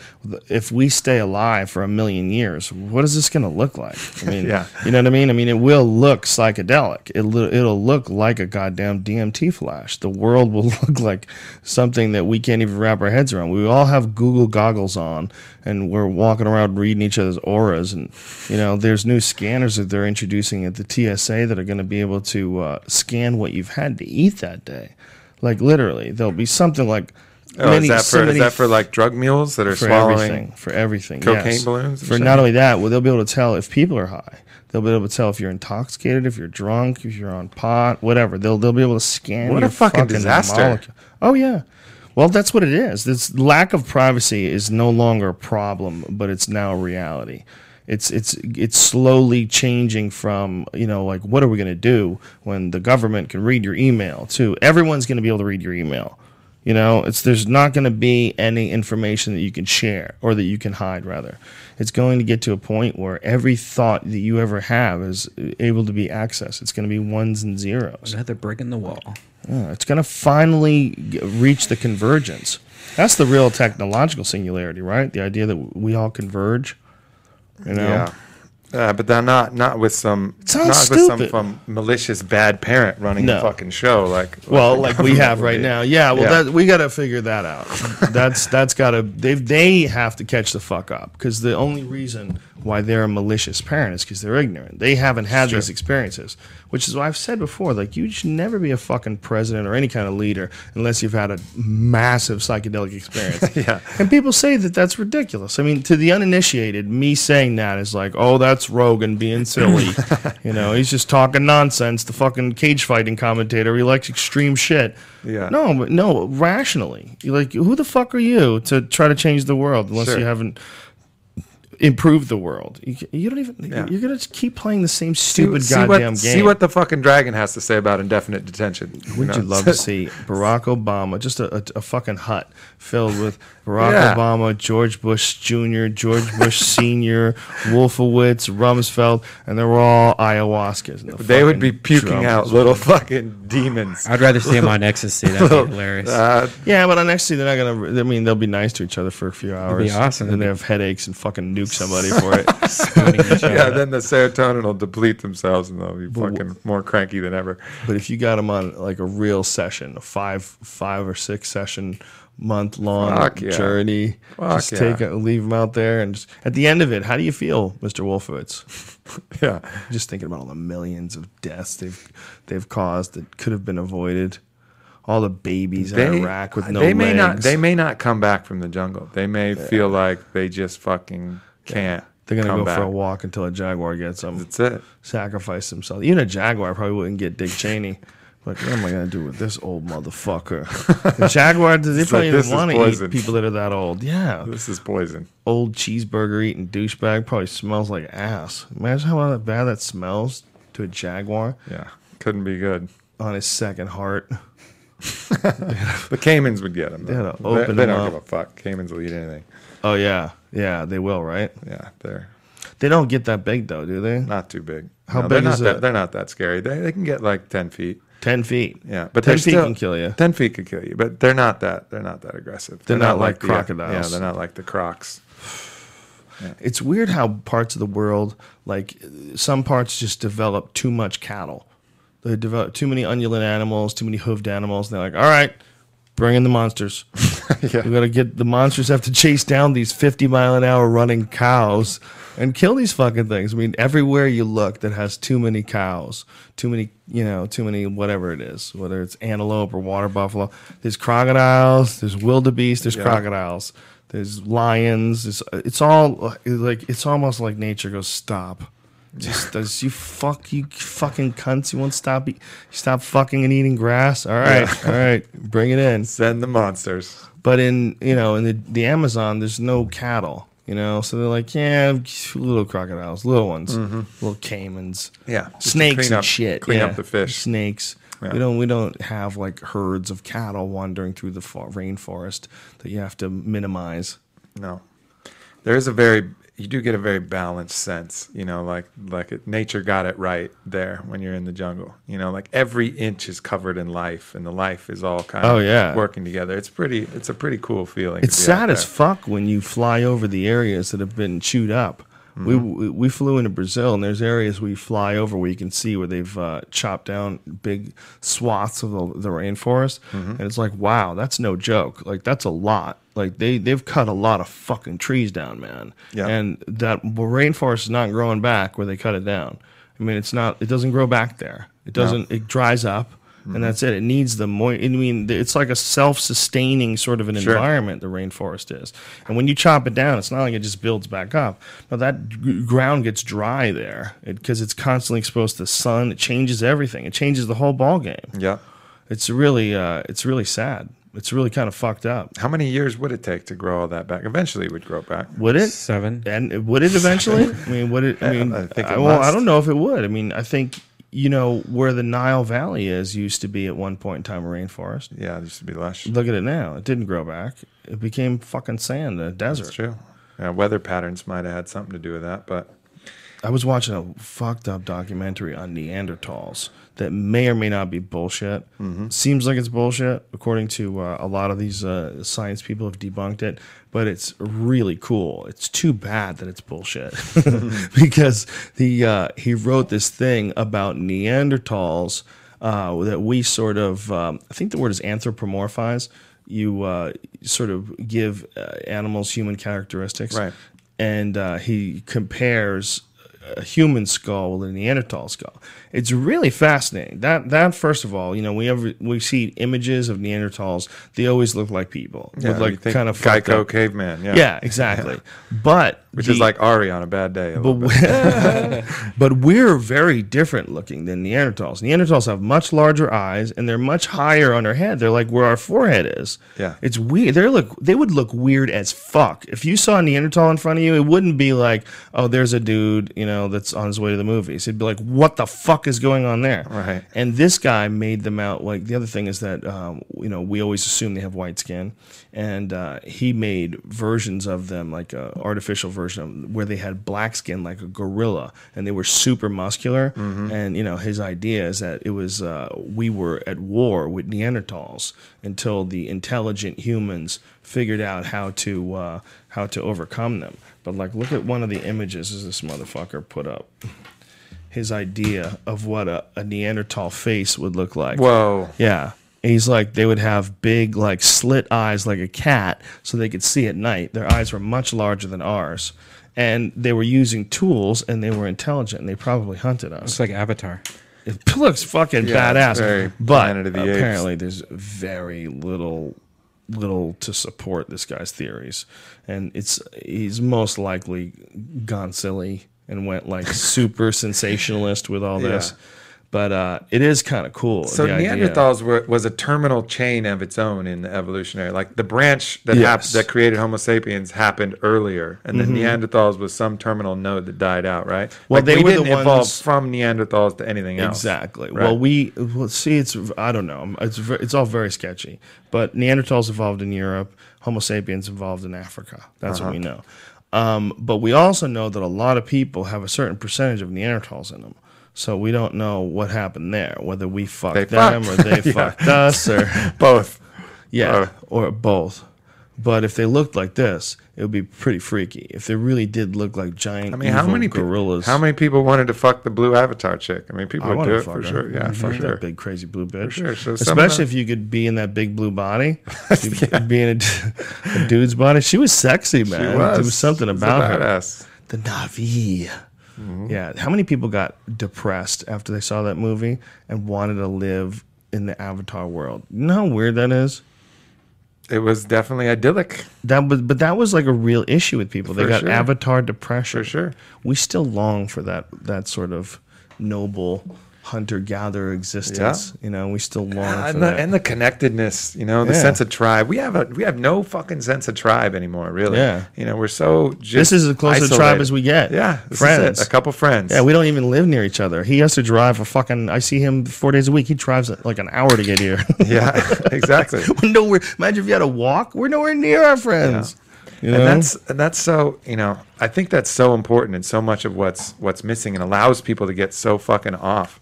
Like Yeah. I was walking through a TV, and I hate seeing local news shit, and it talked about some dude who had his wife like chained up and was like beating her with a hot frying pan, and I'm like, oh, I fucking hate hearing that because it makes me so mad.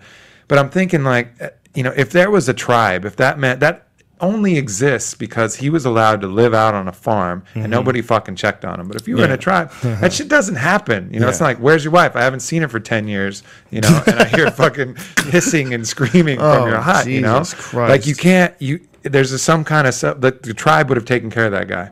It would have been like, you are a fucking sick dog. Go back to the source. Like, you're done. You're done. And that true. just doesn't happen. There's no kind of, and that's an extreme example. I mean, easier examples are the people who are bummed out and depressed and can't talk to anybody or can't do anything or can't have that social contact. I saw something else on I think it's disinfo.com site, where this woman started a service where she's charging like $60 to snuggle for like an hour, in like a New York or city. She's going to get raped. She is. But people are so fucking isolated from other human contact that it's seriously depressing them. $60 to snuggle. Yeah, No one's $60 gonna to just snuggle. want that snuggling. Some people need it, man. Just teasing. If she's hot, I'd do it. $60 Yeah, bucks. Of course you would do it, but you would try to fuck her. Maybe see this bullshit. Maybe they're hookers, man. They just start off with snuggling. But I know Make that sure if you're not a cop. like if you take a baby monkey away from the human contact of the mother monkey, if it can't like hug up on it, they've done studies about that, and the monkey gets fucked up. It's like terrified. It's all fucking whacked out. Yeah. I think a certain amount of contact and interaction is what our species is made for. And isn't it ironic that the larger the species group gets, the less contact it has with each other? I mean, you would think that this 300 million of us, would be interacting with each other all day long, constantly, never get away from each other.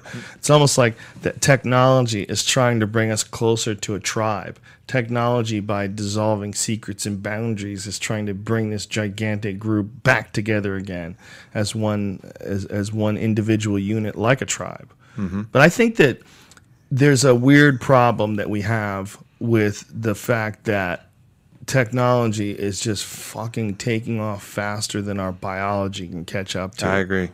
And I think it's real hard for people to be happy in the reality of today's world, because just physiologically, well, first of all, monogamy. How many people struggle with monogamy? How many people struggle with, the idea of the responsibility of being a parent? How many people struggle with the idea of the fact that you have to sustain some sort of a living and an existence? It all seems like something you don't want to do. Yeah. But yet this is what everybody's doing. Everybody's getting the house and paying. You got a 30-year commitment to pay the X amount a month, and you got to work, or they'll fucking take all your house away, and everything you paid will go to nothing, and you're fucking doomed. I mean, if you look at the way a lot of people are forced to live this life, it's so completely and totally unnatural, but so completely and obviously designed to keep this machine moving in the same direction. Because keep this machine mass-producing technology, mass-producing innovation, and moving it faster and faster and further. I mean, that ultimately everybody's like a little worker bee trying to push their segment of technology further. Yeah. But it's the consciousness is starting to reject it. I mean, you're starting to see the casualties have been around for a long time. And they fill those with antidepressants. Fill them with keep them in the system, keep them going. But at a certain point, people are going to get fucking fed up again. And I think that's maybe what this whole change in consciousness that people are talking about. I think that actually may be real. I don't know if it has anything to do with what the Mayans were talking about, but you can kind of sense something different's happening now. Well, I think just the fact that we've been bombarded with truth for the past, who knows how many years now. Yeah. We're constantly bombarded with reality and information, and that's just such a strange time where there's no running from reality. Whereas before, people could just sort of live in the dark or go super religious, or they could block themselves off to giant chunks of what really makes the world tick. You can't do that anymore. Now it's all sort of, people are becoming too empowered. They're too filled with information, too aware. Yeah. And it's slowly starting to, you see how it's balancing itself out in the financial world. Like, people are going to jail like crazy Yep. now. I mean, the lawsuits are coming down like crazy. You can't hide information the way you used to.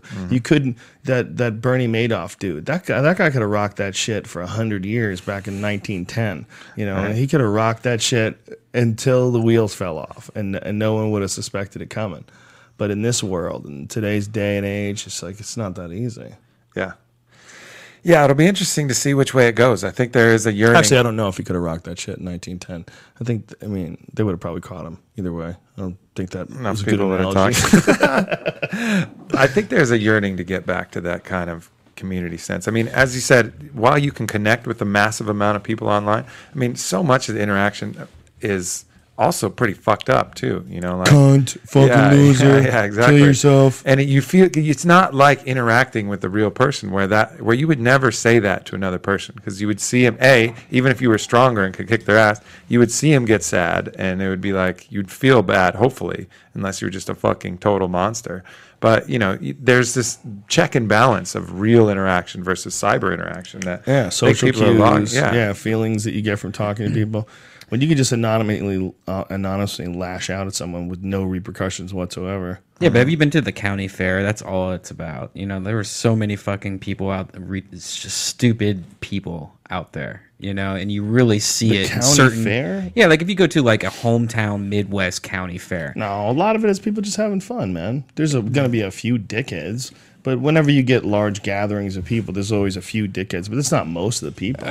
Go to Ohio. Go to county fair in Ohio. Is Ohio a different world? It's totally a different world than Los Angeles. But how is it a different world as far as the county fair? It's just go there, I guess. It's just awful. I've been to a few rodeos, and they're pretty friendly people. Yeah, they just like what are their you experiencing? Just what are the you trying dumbness, the caveman type species that lives in certain areas of the United States where you're just... So Ohio is mostly idiots, is that what you're saying? There's a lot of them. There's a lot of them. So when you go to a state fair in Ohio, you think you're just seeing a lot of idiots? Because, I mean, there might be Columbus, there might be Cleveland, and there might be Cincinnati, but there's a whole lot of other space around those areas that you're like, who lives here? I think the majority, at least 80% of them, are cool. I think you're dealing with a small group of loud people that, you know, become a problem almost everywhere. Yeah.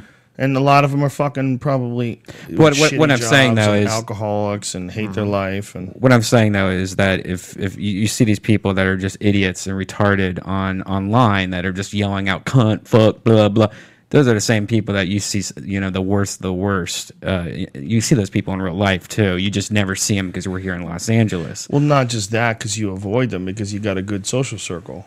You know, you know where to go and where not to go. And every now and then it crosses over and you wind up hanging out with some morons. Yeah. Or getting stuck with some morons. That's why I fucking wish that the states had full autonomy. Because I think you would start to actually, at that point where federal government could give up, the states could make cool enough laws and have a cool enough system built together. Kick cunts out? Yeah. Well, it just, they would, you know, people would be attracted, the right kind of people, you know, if like a state could be like a message board. Of people We could just ban people in real life, like well, they can't get close to. The sense of tribe, I think, would come back. You know, there'd be a unity between the governing body and the people, and they would be like, "I fucking love my state," like not just from some strange patriotic pride, like, "Yeah, you don't mess with Texas." Or whatever I think else. eventually you're going to be able to walk up to someone and like mouse over them. You'll be able to like put your cursor over them, and you'll be able to read all their information. Hopefully, they'll people have will like be lying motherfuckers with their cursors. Hopefully, we'll have Yelp for people, and you'll be able to see, oh, Aubrey has 5 stars. He's a really cool guy. We could take him anywhere. And California is only letting 5-star people in. If you're a douchebag, you can't go. And and this guy shows up. Well, I'm a fucking good Christian. I'm a good guy. As long as they're not gay and trying to get married. And you see he's got 2 stars. You're like, come on. There's people on Yelp that I don't know how they got on there, but there's people on Yelp, and there were people reviewing people like as if they were a business. Oh, really? But there's people on there. Oh, that's funny. Like I haven't checked to see if I was on there, but well, you should be able to review the person that's reviewing, and if the person reviewing only has 2 stars, their review shouldn't count. Right. Shouldn't count. We're like, well, she's a cunt. Look, of course she hates me. She hates herself. She hates everybody. Can't count it. Speaking of hate, somehow everybody would just fucking cheat that system. Do you know this Daniel Tosh situation? Do you know what happened with Daniel Tosh? Yeah, I talked about it. Yeah, Oh, nice house. but we didn't talk about this. And this is what's hilarious. This woman wrote a blog about this. She wrote... Just Tosh 2.0 or whatever, that guy? Yeah, he's getting in trouble for this. He's forced Okay. to apologize to this asshole. And this woman wrote a blog about it. A completely delusional blog, by the way. He's asking... This is what Daniel Tosh did. He asked... What is this? She said, I would found out this is Daniel Tosh. At the time, I thought he was just some Yahoo who somehow got a gig on After Cook. I honestly thought he was an amateur because he didn't seem that comfortable on stage and seemed to have really awkward presence. Fucking useless, fucking idiot, writing a blog. Anybody can write a blog. So this dummy, Tosh is... asking people like to throw out questions. So they're throwing out, like, what should I talk about? And someone says rape, and he goes, "Oh yeah, rape. That's really funny. Yeah, what's funny about that? The humiliation, the violence. He's like ranting on things. The reason why rape isn't funny, Right. And so some woman yells out, "Actually, rape jokes are never funny." This dumb cunt that wrote this blog yells this out. So he says, wouldn't it be funny if you got raped by like 5 people right now? Which is really funny. He doesn't really mean Right. that. He What he's doesn't trying mean to it. do It's is comedy. he's riffing and you're interrupting with some self-righteous horse shit. Oh, you're saying that rape is bad? Is that what you're saying? Oh, Jesus. You're at a fucking comedy club, you asshole. And this woman writes this. She writes this whole fucking rambling, self-serving article about this.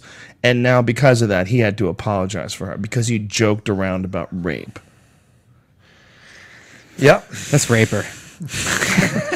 Well, she's going to get her mind raped by the internet, I'm sure, because it's so beyond stupid. And she's like, we were shocked. We couldn't believe it. I demanded to speak to the manager. You demanded to speak to the manager. This is what I said. We talked about in the Ice House Chronicles. She should be fired from ever going to a comedy club again. They should take a picture of her, and every comedy club in the country should agree that this fucking dummy is no longer allowed to go to comedy clubs. Put a picture of her. You're not allowed. She in. comes to the door, blow your rape whistle. It's like Just get out. it's an agreement when you go to those places to just leave that shit behind. Especially go there to when- laugh. Go there to laugh at the taboos that you think are so sacred that you can't even touch them. Things that you're afraid of, things that your fears, death, any of this stuff. You go there, you laugh, you talk about it. It becomes less serious after that. I feel more bad for Dane Cook, who has this as a fan. Poor guy. Can you imagine this being one of your fans? Well, apparently, Dane Cook, Bert Kreischer was just joking around and said Dane Cook is going to live tweet while my show is on. Just joking around.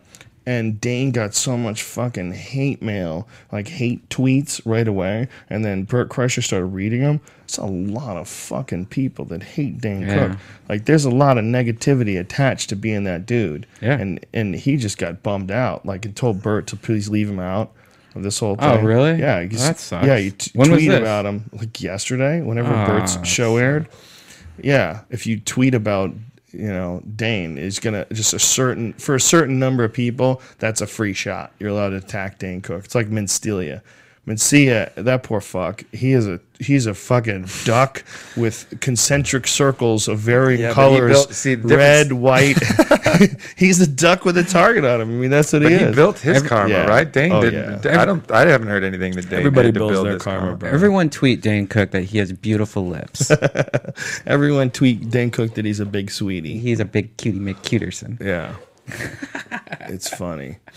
That sucks, man. The Twitter is pretty fucked up how that shit can turn on you and just ruin your whole entire day. Well, what's fucked up is that, anybody can sort of be anonymous and, call yourself. I mean, there's a lot of pictures on Twitter of fake accounts where it's like a hot chick in a bikini and like, please follow me. I'm a big fan. And like you look at her profile and it's her repeating that over and over again. They're like a business. Yep. And they'll do that and they'll say, oh my God, I just entered into this amazing contest for a free jet ski or whatever the fuck it is. Yeah, sure. And they, there's a bunch of people that run, like there's this one dude that I know that runs thousands of fake Twitter accounts.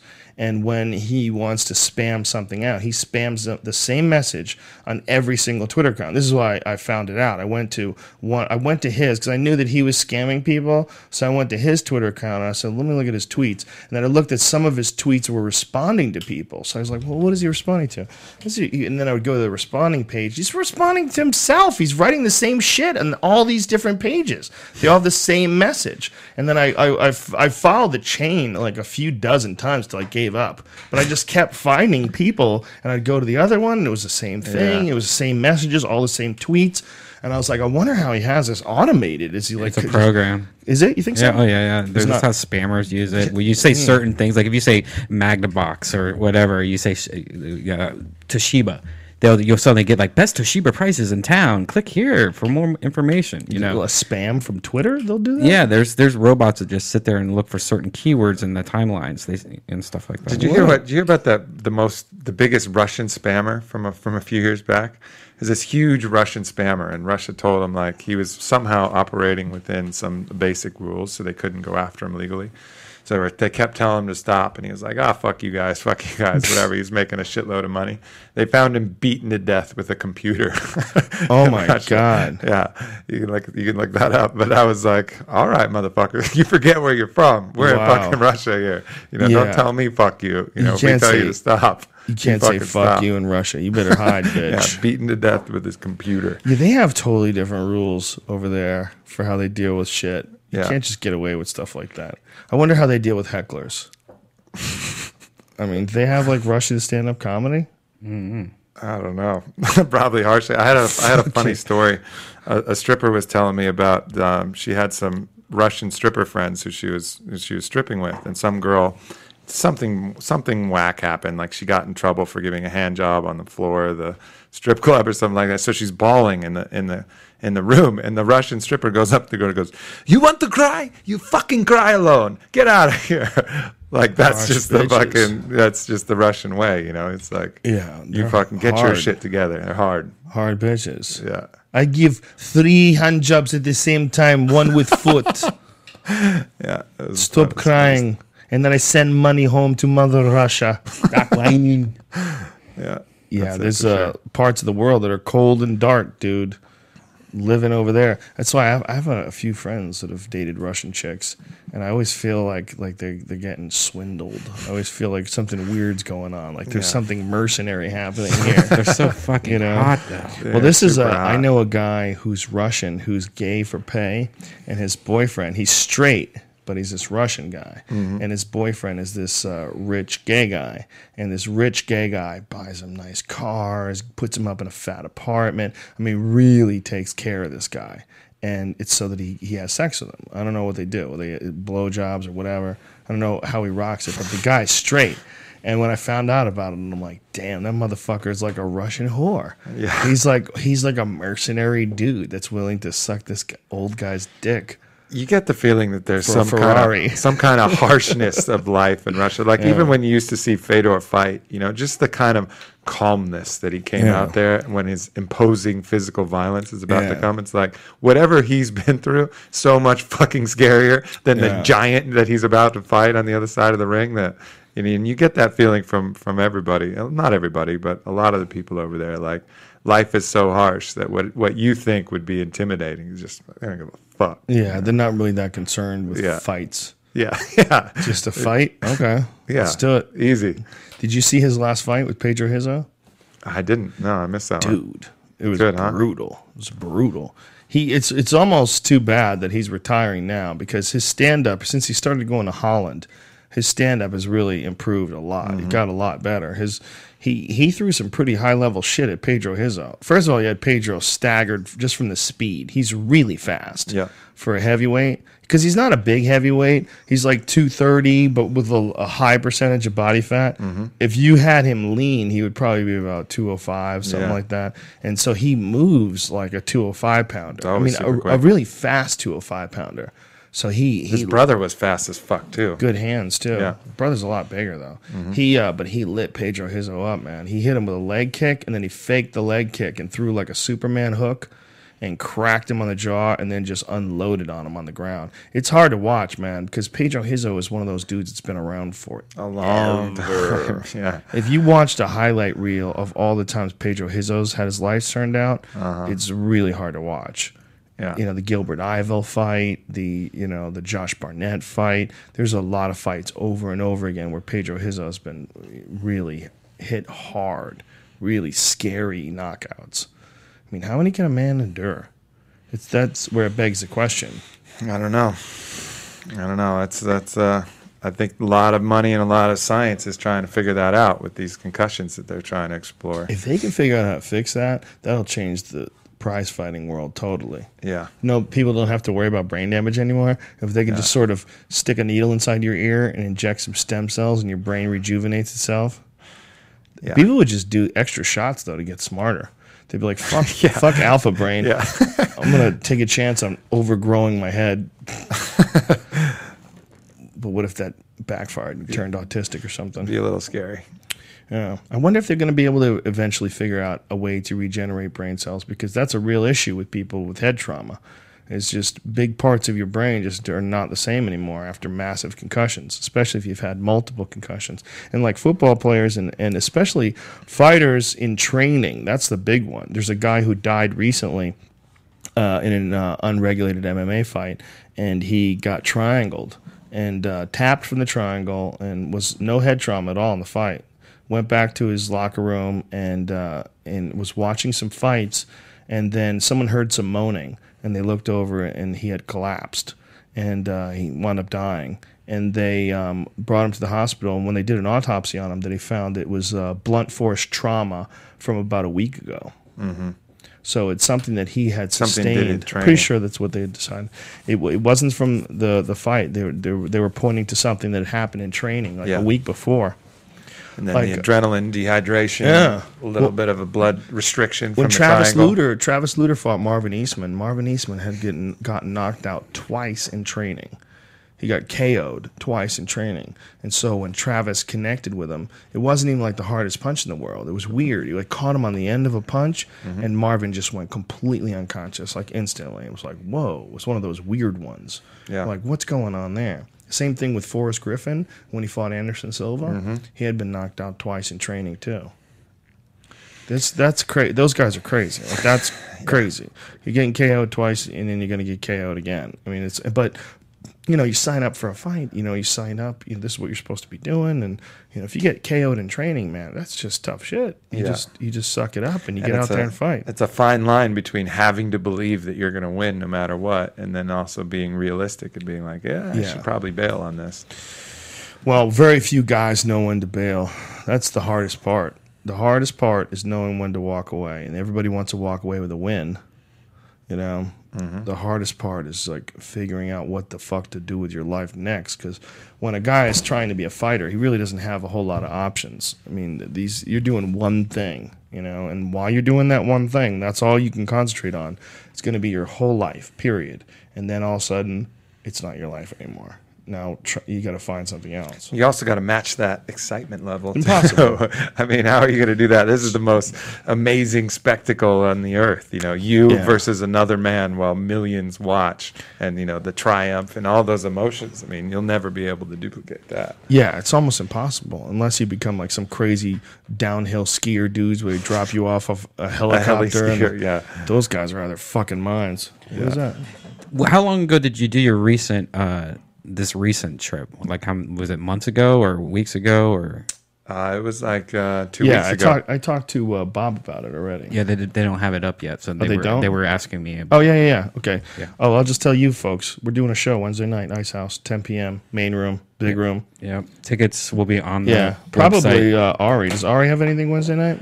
I don't know. Definitely me and definitely Brian. And we're going to be in Calgary this week too. Not me. Not you. Brian doesn't. I don't go to Canada. You never take me to Canada. Do you want to come to Canada? Fuck yeah, Vancouver. All right, fella. Next time I go to Vancouver, you're coming. But we're doing the Jack Singer Concert Hall in Calgary. And the first show sold out, but we're doing a second show. And that's almost sold out. But some tickets are available for the second show. It's me, Duncan Trussell, and Ari Shafir, and that's this Friday night. So it is. It's about as close to Death Squad as you can get without Joey Diaz and Brian. But Joey Diaz is not going to make it to Canada. Canada has very strict laws about criminals, and when you got kidnapping with firearms, yeah, No dice. They're like, I know it was a long time ago, Joey. He's like, listen, I'm a different guy now. I got 11 cats. Come on. They won't let him in. So I'm sorry, Canada. I can't bring Joey Diaz, but you can always sneak in and hang out with us. We're at the Ice House all the time. We've had a bunch of Canadians and English people and people from all over the world come down and hang out at the Ice House, which is really cool because the Ice House is one of the oldest clubs in the country. It started in 1951. I mean, was that right? 51 or 61? It's been 50 years, so I don't know. So that's not even. I don't know. Whatever it is. I think it started off in the 50s, and then in the 60s it became a comedy club. I think it was something else before that, like some sort of a jazz club or something stupid. But either way, it's an amazing old club that's run by some really cool people. They have the nicest wait staff, and it's in Pasadena, and we do shows there all the time. So we'll be there this Wednesday. And do you have a show there Friday? I haven't decided yet. Oh, see, we're casual about that kind of shit. But what we usually do is, like last week, we had Oh, yes, Greg I do have Fitzsimmons. one. We had Greg Fitzsimmons, Dom Irera, Ari Shafir. It's that kind of lineup. It's like all our friends that are in town, we have them come down. You do have one. I do have one Friday at 10 p.m. Is it in the main room or the small room? Small room. The small room's pretty dope, too. Yeah. The small room is only like 85 seats. It's like super intimate. They have 2 rooms at the Ice House.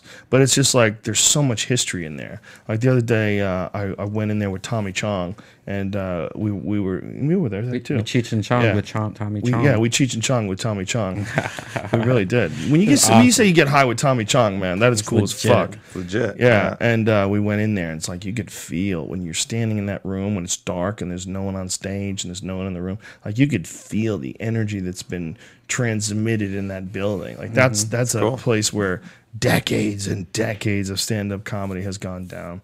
So we're there this Wednesday night, and you can get tickets at icehousecomedy.com. Just click on the link for Death Squad. It probably isn't even up yet. Just call them and tell them you want in. They'll look it up. They'll sell you a ticket. They'll figure that shit out. Use your credit card, you dirty bitches. Our shows in San Diego were amazing. We had Jim Norton stopped in for once. Doug Benson. Norton didn't even want to go up. He's like, I don't want to go up. I don't want to ruin his pay time. I don't want to go up. He's so crazy. I'm like, go up. These fucking people would love to see you. Of course, he went on stage. They went crazy. Yeah. American Comedy Co. Support that comedy club. If you live in San Diego, it's amazing. We're talking about maybe going once a month now, doing a Death Squad down there or something. So. Yeah, the club is the shit. The American Comedy Club, the company. It's called the American Comedy Company, and it's literally like the perfect setup. You walk in, low ceilings. It's set up great. What's the dude's name from San Jose? That that guy. That guy. And saw William H. Macy there last night. You did? Yeah, he was talking right out the front door. Like I came out. Oh yeah, he's there for that show. Yeah, he was at Comic-Con. Comic-Con for what is this show? Did you see that? He's got a show about a loser family. Yeah, I can't remember. It's hilarious. Breaking Bad was also there though. It's staying at the hotel next to the one I was staying at. The whole cast was there. Really? And then on the hotel we stayed at, Sons of Anarchy was in the whole entire thing. Yeah, when we pulled up, I had to like ask them if I could park because there was like a red carpet thing going on. Yeah. I was like, "Is the valet still open?" And they're like, "Yeah." I'm like, "Okay, I'm gonna sneak by the red carpet with my fucking car and park it." It's weird. It was like both things were going on at the same time. Yeah. It was still actually a hotel, and they still had this weird thing going on. I met Beetlejuice too. Have you ever met that guy? The guy with that really, really tiny head that used to be from Howard Stern? No, I never met him. Wow, that was interesting. Oh, I did meet him at the airport once. I met him at the airport in Atlanta, I think with Ari. Oh, wait, no, I was there with you. Were you there? Yeah. Yeah. But Remember that? Yeah, I never said anything to him. We just saw him or something. Just tell him to talk to him? Yeah, this time I talked to him, got a picture with him. I was like, can I get a picture with you? And he goes, you do what you got to do. I'm like, all right, cool. You gotta do. San Diego's a pretty fucking badass I want place. to live there, except for the military thing. Military, weed, and I don't know, the hot blonde thing. There's tons of blondes down there for some reason. Is that bad? What the fuck is No. wrong I with you? mean, no. I mean, that's not a bad thing. But terrible. I did notice it's really weird that there's a lot of blonde people. Yeah? I was looking around, and it's like every single person has blonde hair. It's to counteract Mexico. It's like it's just Military. They're gravitated towards that area. They don't even know why. It's a gene pool balancing out situation.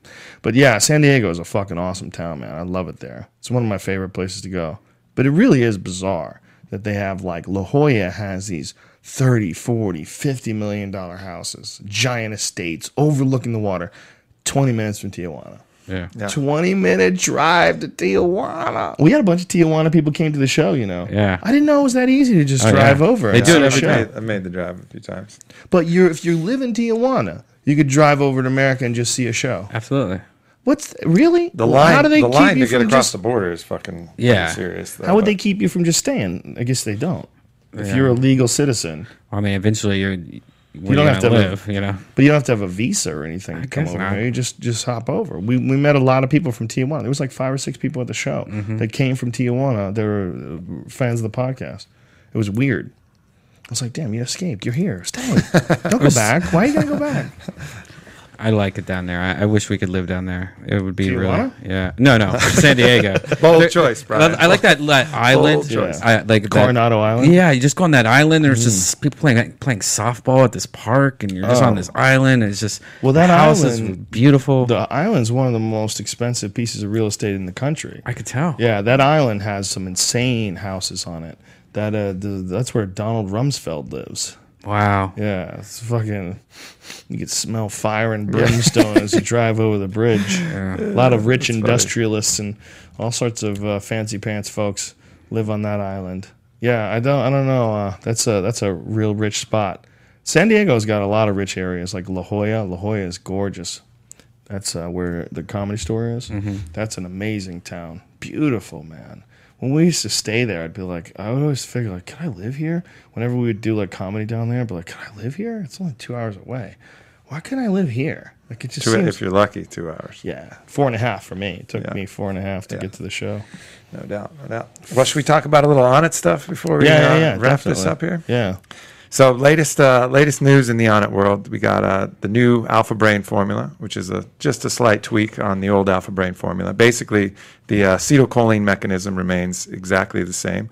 You have the Huperzia serrata as the acetylcholine esterase inhibitor, and you have alpha GPC as the raw source of choline to raise your acetylcholine levels.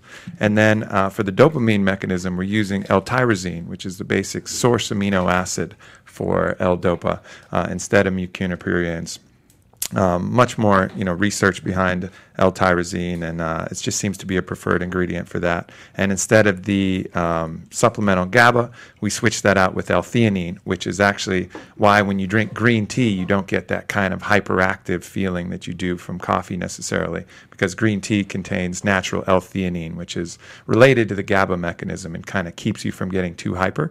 And that's, again, going to temper that kind of a little bit manic effect of the mental speed and that kind of focus that you get from the acetylcholine.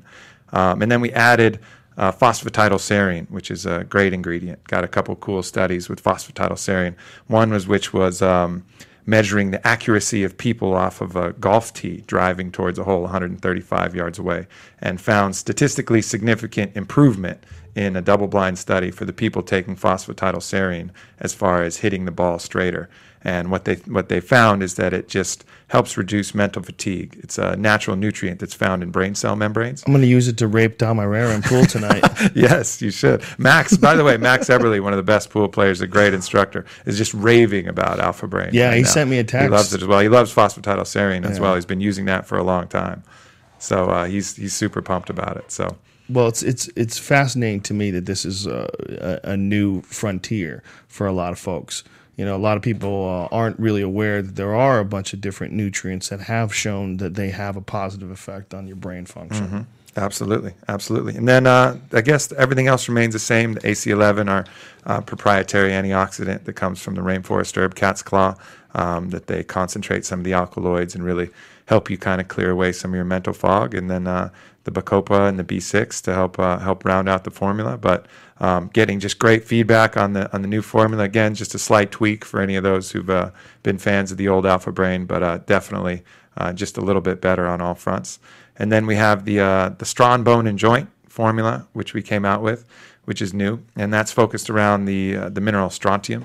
And New England Journal of Medicine study from 2004 showed that the people taking strontium ranelate had a 41% decrease fracture risk as far as developing the bone density. And that's because strontium is one of the key minerals along with calcium that's found in the bones. And a lot of our processed foods have eliminated the natural strontium content. So it's, one of the theories why so many people are experiencing osteoporosis is because the natural strontium that generally comes from our foods, we're not getting them anymore. And then you find them in more also organic mineral foods. deficiencies, right? Calcium General, as well. yeah, general mineral Yeah. deficiencies. And so we put a bunch of other trace minerals in there, put some pretty traditional things for your joints, MSM, glucosamine, hyaluronic acid, and just make a kind of balanced formula with the ingredient strontium, which is best. And a lot of these studies do have it in conjunction with calcium. So we recommend taking, but you're not supposed to take them at the same time because they'll actually compete for absorption because they're such a similar molecule. So you take the Stronbone or your strontium supplement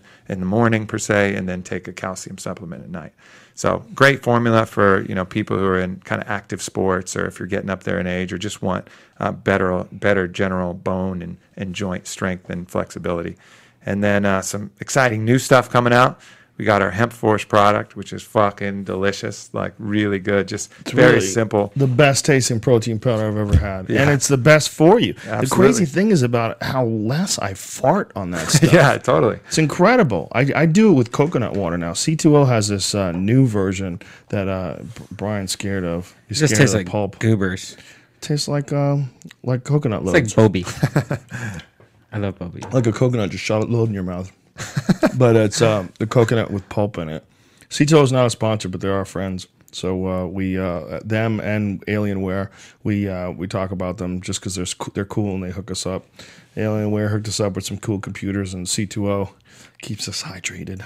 Indeed, But I make shakes with the Hemp Force and C2O, and it's fucking delicious and no gas. Yeah, Nothing. that's it.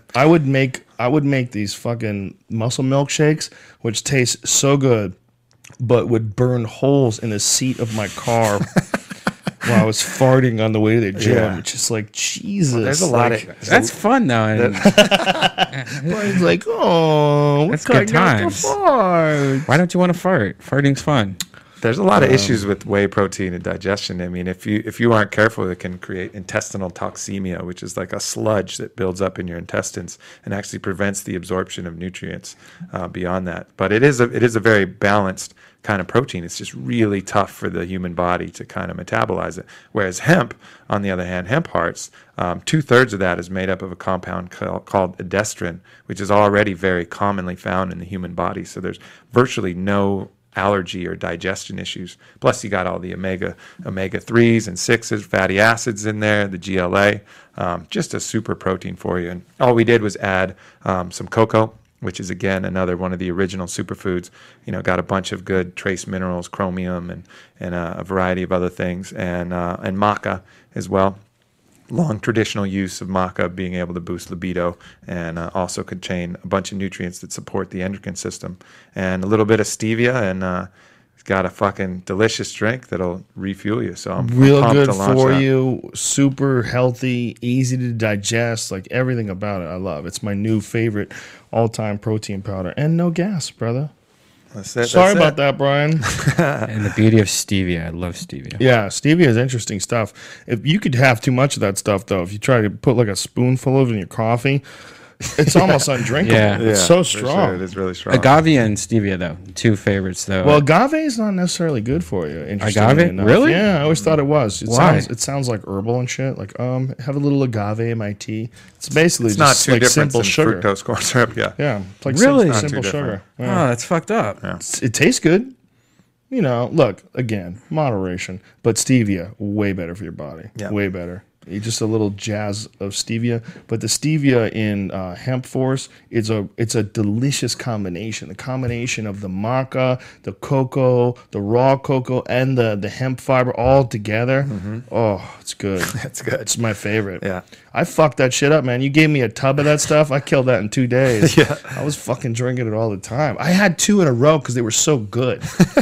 Yeah. But muscle milk's pretty goddamn good too. That But is for me, tasty. the fart drop off is really worth it. But I feel like I can work out quicker too.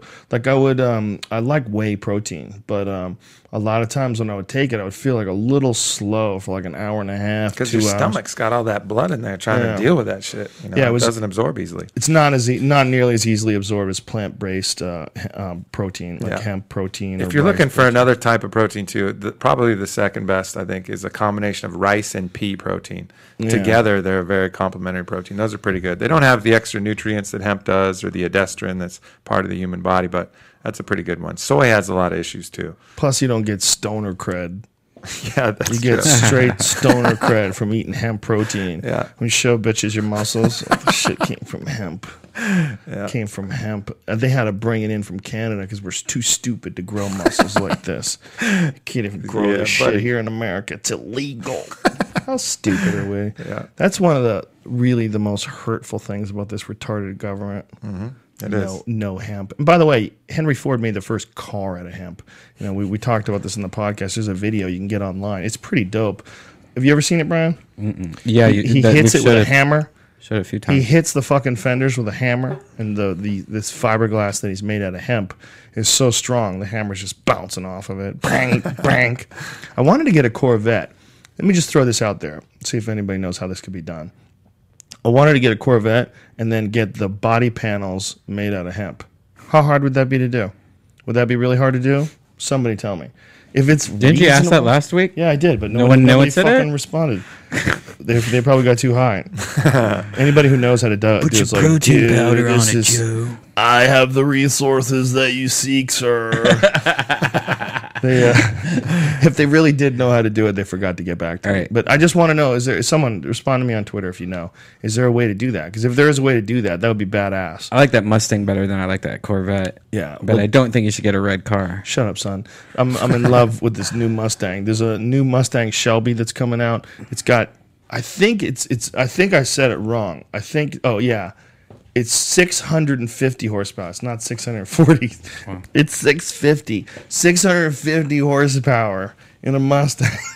I mean, it's hilarious. 3 miles per gallon. No, it actually doesn't even have a gas guzzler tax because it's not naturally aspirated. It has a supercharger on it. So it's a big ass V8, but it's really efficient. And then on top of that, it's connected to a radical fucking supercharger that is gives you this mad whine over the roar of the V8.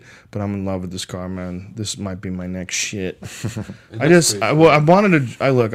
have a Mustang. I have a Shelby GT500 convertible. But I'm not really that cool with convertibles. Just too many variables. I've seen too many cars flip over on the highway and shit. I'm like, that doesn't seem like a smart thing. Yeah. If you can have a metal roof, you probably should have a metal roof. But I love the idea of getting an American car that's a fun car. And if there's anything that America does right, it's make muscle cars. It's the last shit we do right when it comes to manufacturing. And I just love the fact that these guys are really going for it, that they really have made a 650 fucking horsepower Mustang. I mean, I almost feel like I'm obligated to buy something like this because they're so silly that they made it. That's how I felt like about the Corvette ZR1. I felt the same way about that too. Like, it's so silly that they made such a crazy car. I feel like obligated because if I was a kid and I was like, man, if I saw something like that, I'd be like, man, if I had enough money, I'd buy one of those. Hell yeah. That's what you should do. You should buy one of those if you have enough money. I got one. I got Yeah. the Challenger. I love it. Challenger's a dope car. It's American muscle car. They figured out how to make it right. They're fun to drive. They sound good. They sound like they're alive. They have some fucking passion to them. Right, Brian? Mm-hmm. That's the last thing we do well. When we do a lot of shit well, we have the best music. We have the best comedy. Suck it if you disagree. Suck it. Suck it. Yeah, England has some good music and England has some good comedy, but that's about it. The rest of the world can suck my dick. Okay. Japanese make a few pretty badass cars. Your comedy's ridiculous. Stop. I know you invented martial arts, but your comedy's got to go out the window. Mm-hmm. Anything to say, Brian, before we wrap this up? Mm-mm. Brian did something yesterday that's not good for his head. No. And right now, And I think when I smoked it, weed, it just kicked it back in. probably. 'Cause I Yeah. feel pretty good right now, Joe. What? Come over here. Settle the fuck down. Yeah. Gross. You're gross. Is that how you get girls? Talk to them like that? Yeah. Come here, girl. Come here. I felt it. I felt vulnerable. Anything more? Yeah. No, that's it. I've been super active on my blog, so if anybody wants to keep up with me, warriorpoet.us. And you have a podcast. Yeah, I got a now. podcast. Just had a podcast with Mitch Schultz at DMT, The Spirit Molecule. It was fucking really cool conversation. I keep them to about an hour, but that was really cool. So check it out. You can see the links from warriorpoet.us. Nice, beautiful. All right, and we got several podcasts this week. Tomorrow we have Bobo from Finding Bigfoot. I am fucking very psyched. dude. I have. Let's been- find that motherfucker already. Come on, Right? people. Well, if anybody's gonna find it, Finding Bigfoot's gonna find it. This James Bobo Fay, and he's a Squatcher on Twitter. If you want to find him, and he's tomorrow. And I'm fucking psyched because I've been addicted to Bigfoot since I was a little kid. I can't tell you how many documentaries I've watched and books I've read. I've been fascinated. This guy's seen a Sasquatch allegedly. Did you see the South Park about this? about Bigfoot? Yeah. No. You should really watch it. I should really watch South Park about everything. So that's Tuesday. Wednesday we have Justin Halpern on the podcast. He's the guy who wrote Shit My Dad Says, and he wrote the movie, and he's got a book called I Suck at Girls. It's his newest book, and a very funny guy. So he'll be joining us then. Next week we got Honey, Immortal Technique, Rob Wolf, and Maynard Keenan. Oh my God, that's a huge week. Son, 4 days of chaos. That's next insane. week. Yeah, the week after that, we got Tom Rhodes. We got a lot of shit happening, you dirty bitches. Jack Singer Concert Hall this Friday night. Ari Shafir, me, Duncan Trussell. Come get your freak on, Calgary. There's still tickets available for the 10 p.m. show. Thank you to Onnit.com. Go to ONNIT. And if you want to buy some supplements, use the code name Rogan and save yourself 10% off. We cannot give you this sort of a discount on the battle ropes and the kettlebells. It's because they're as cheap as we can possibly sell them, ladies and gentlemen, and the best fucking quality you're going to get. These kettlebells are made out of solid motherfucking iron, and long after you're dead, archaeologists will find these bitches at the bottom of the ocean and try to figure out what the fuck they are. And they'll go, oh, this is what Mike used to get swole as fuck. Go check them out. Go get them. Go get yourself on a fucking workout program. We have all sorts of different, you can buy them in packages, all sorts of different packages for beginners and for people who are a bit more experienced.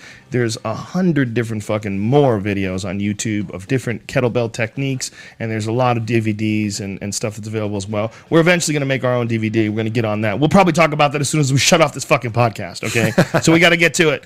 All right, we love you guys. Much love, everybody. We will see you tomorrow. Thank you, everybody, for all the positive energy and all the positive tweets and all the cool motherfuckers that come out to these comedy shows. And it's overwhelming. For sure, we have tapped into some sort of a vein of the coolest people on earth. And we hear from all you people that we are contributing to your happiness and we are contributing to your positive energy. And make no mistake about it, we feel very obligated, very connected, and we're all a part of this thing. We're all part of this thing together. We're just the antenna and the radio, the thing that keeps it moving. I ran out of cliches. I'll see you fucking freaks tomorrow. Keep it in your pants, unless you're going to use it. Adios.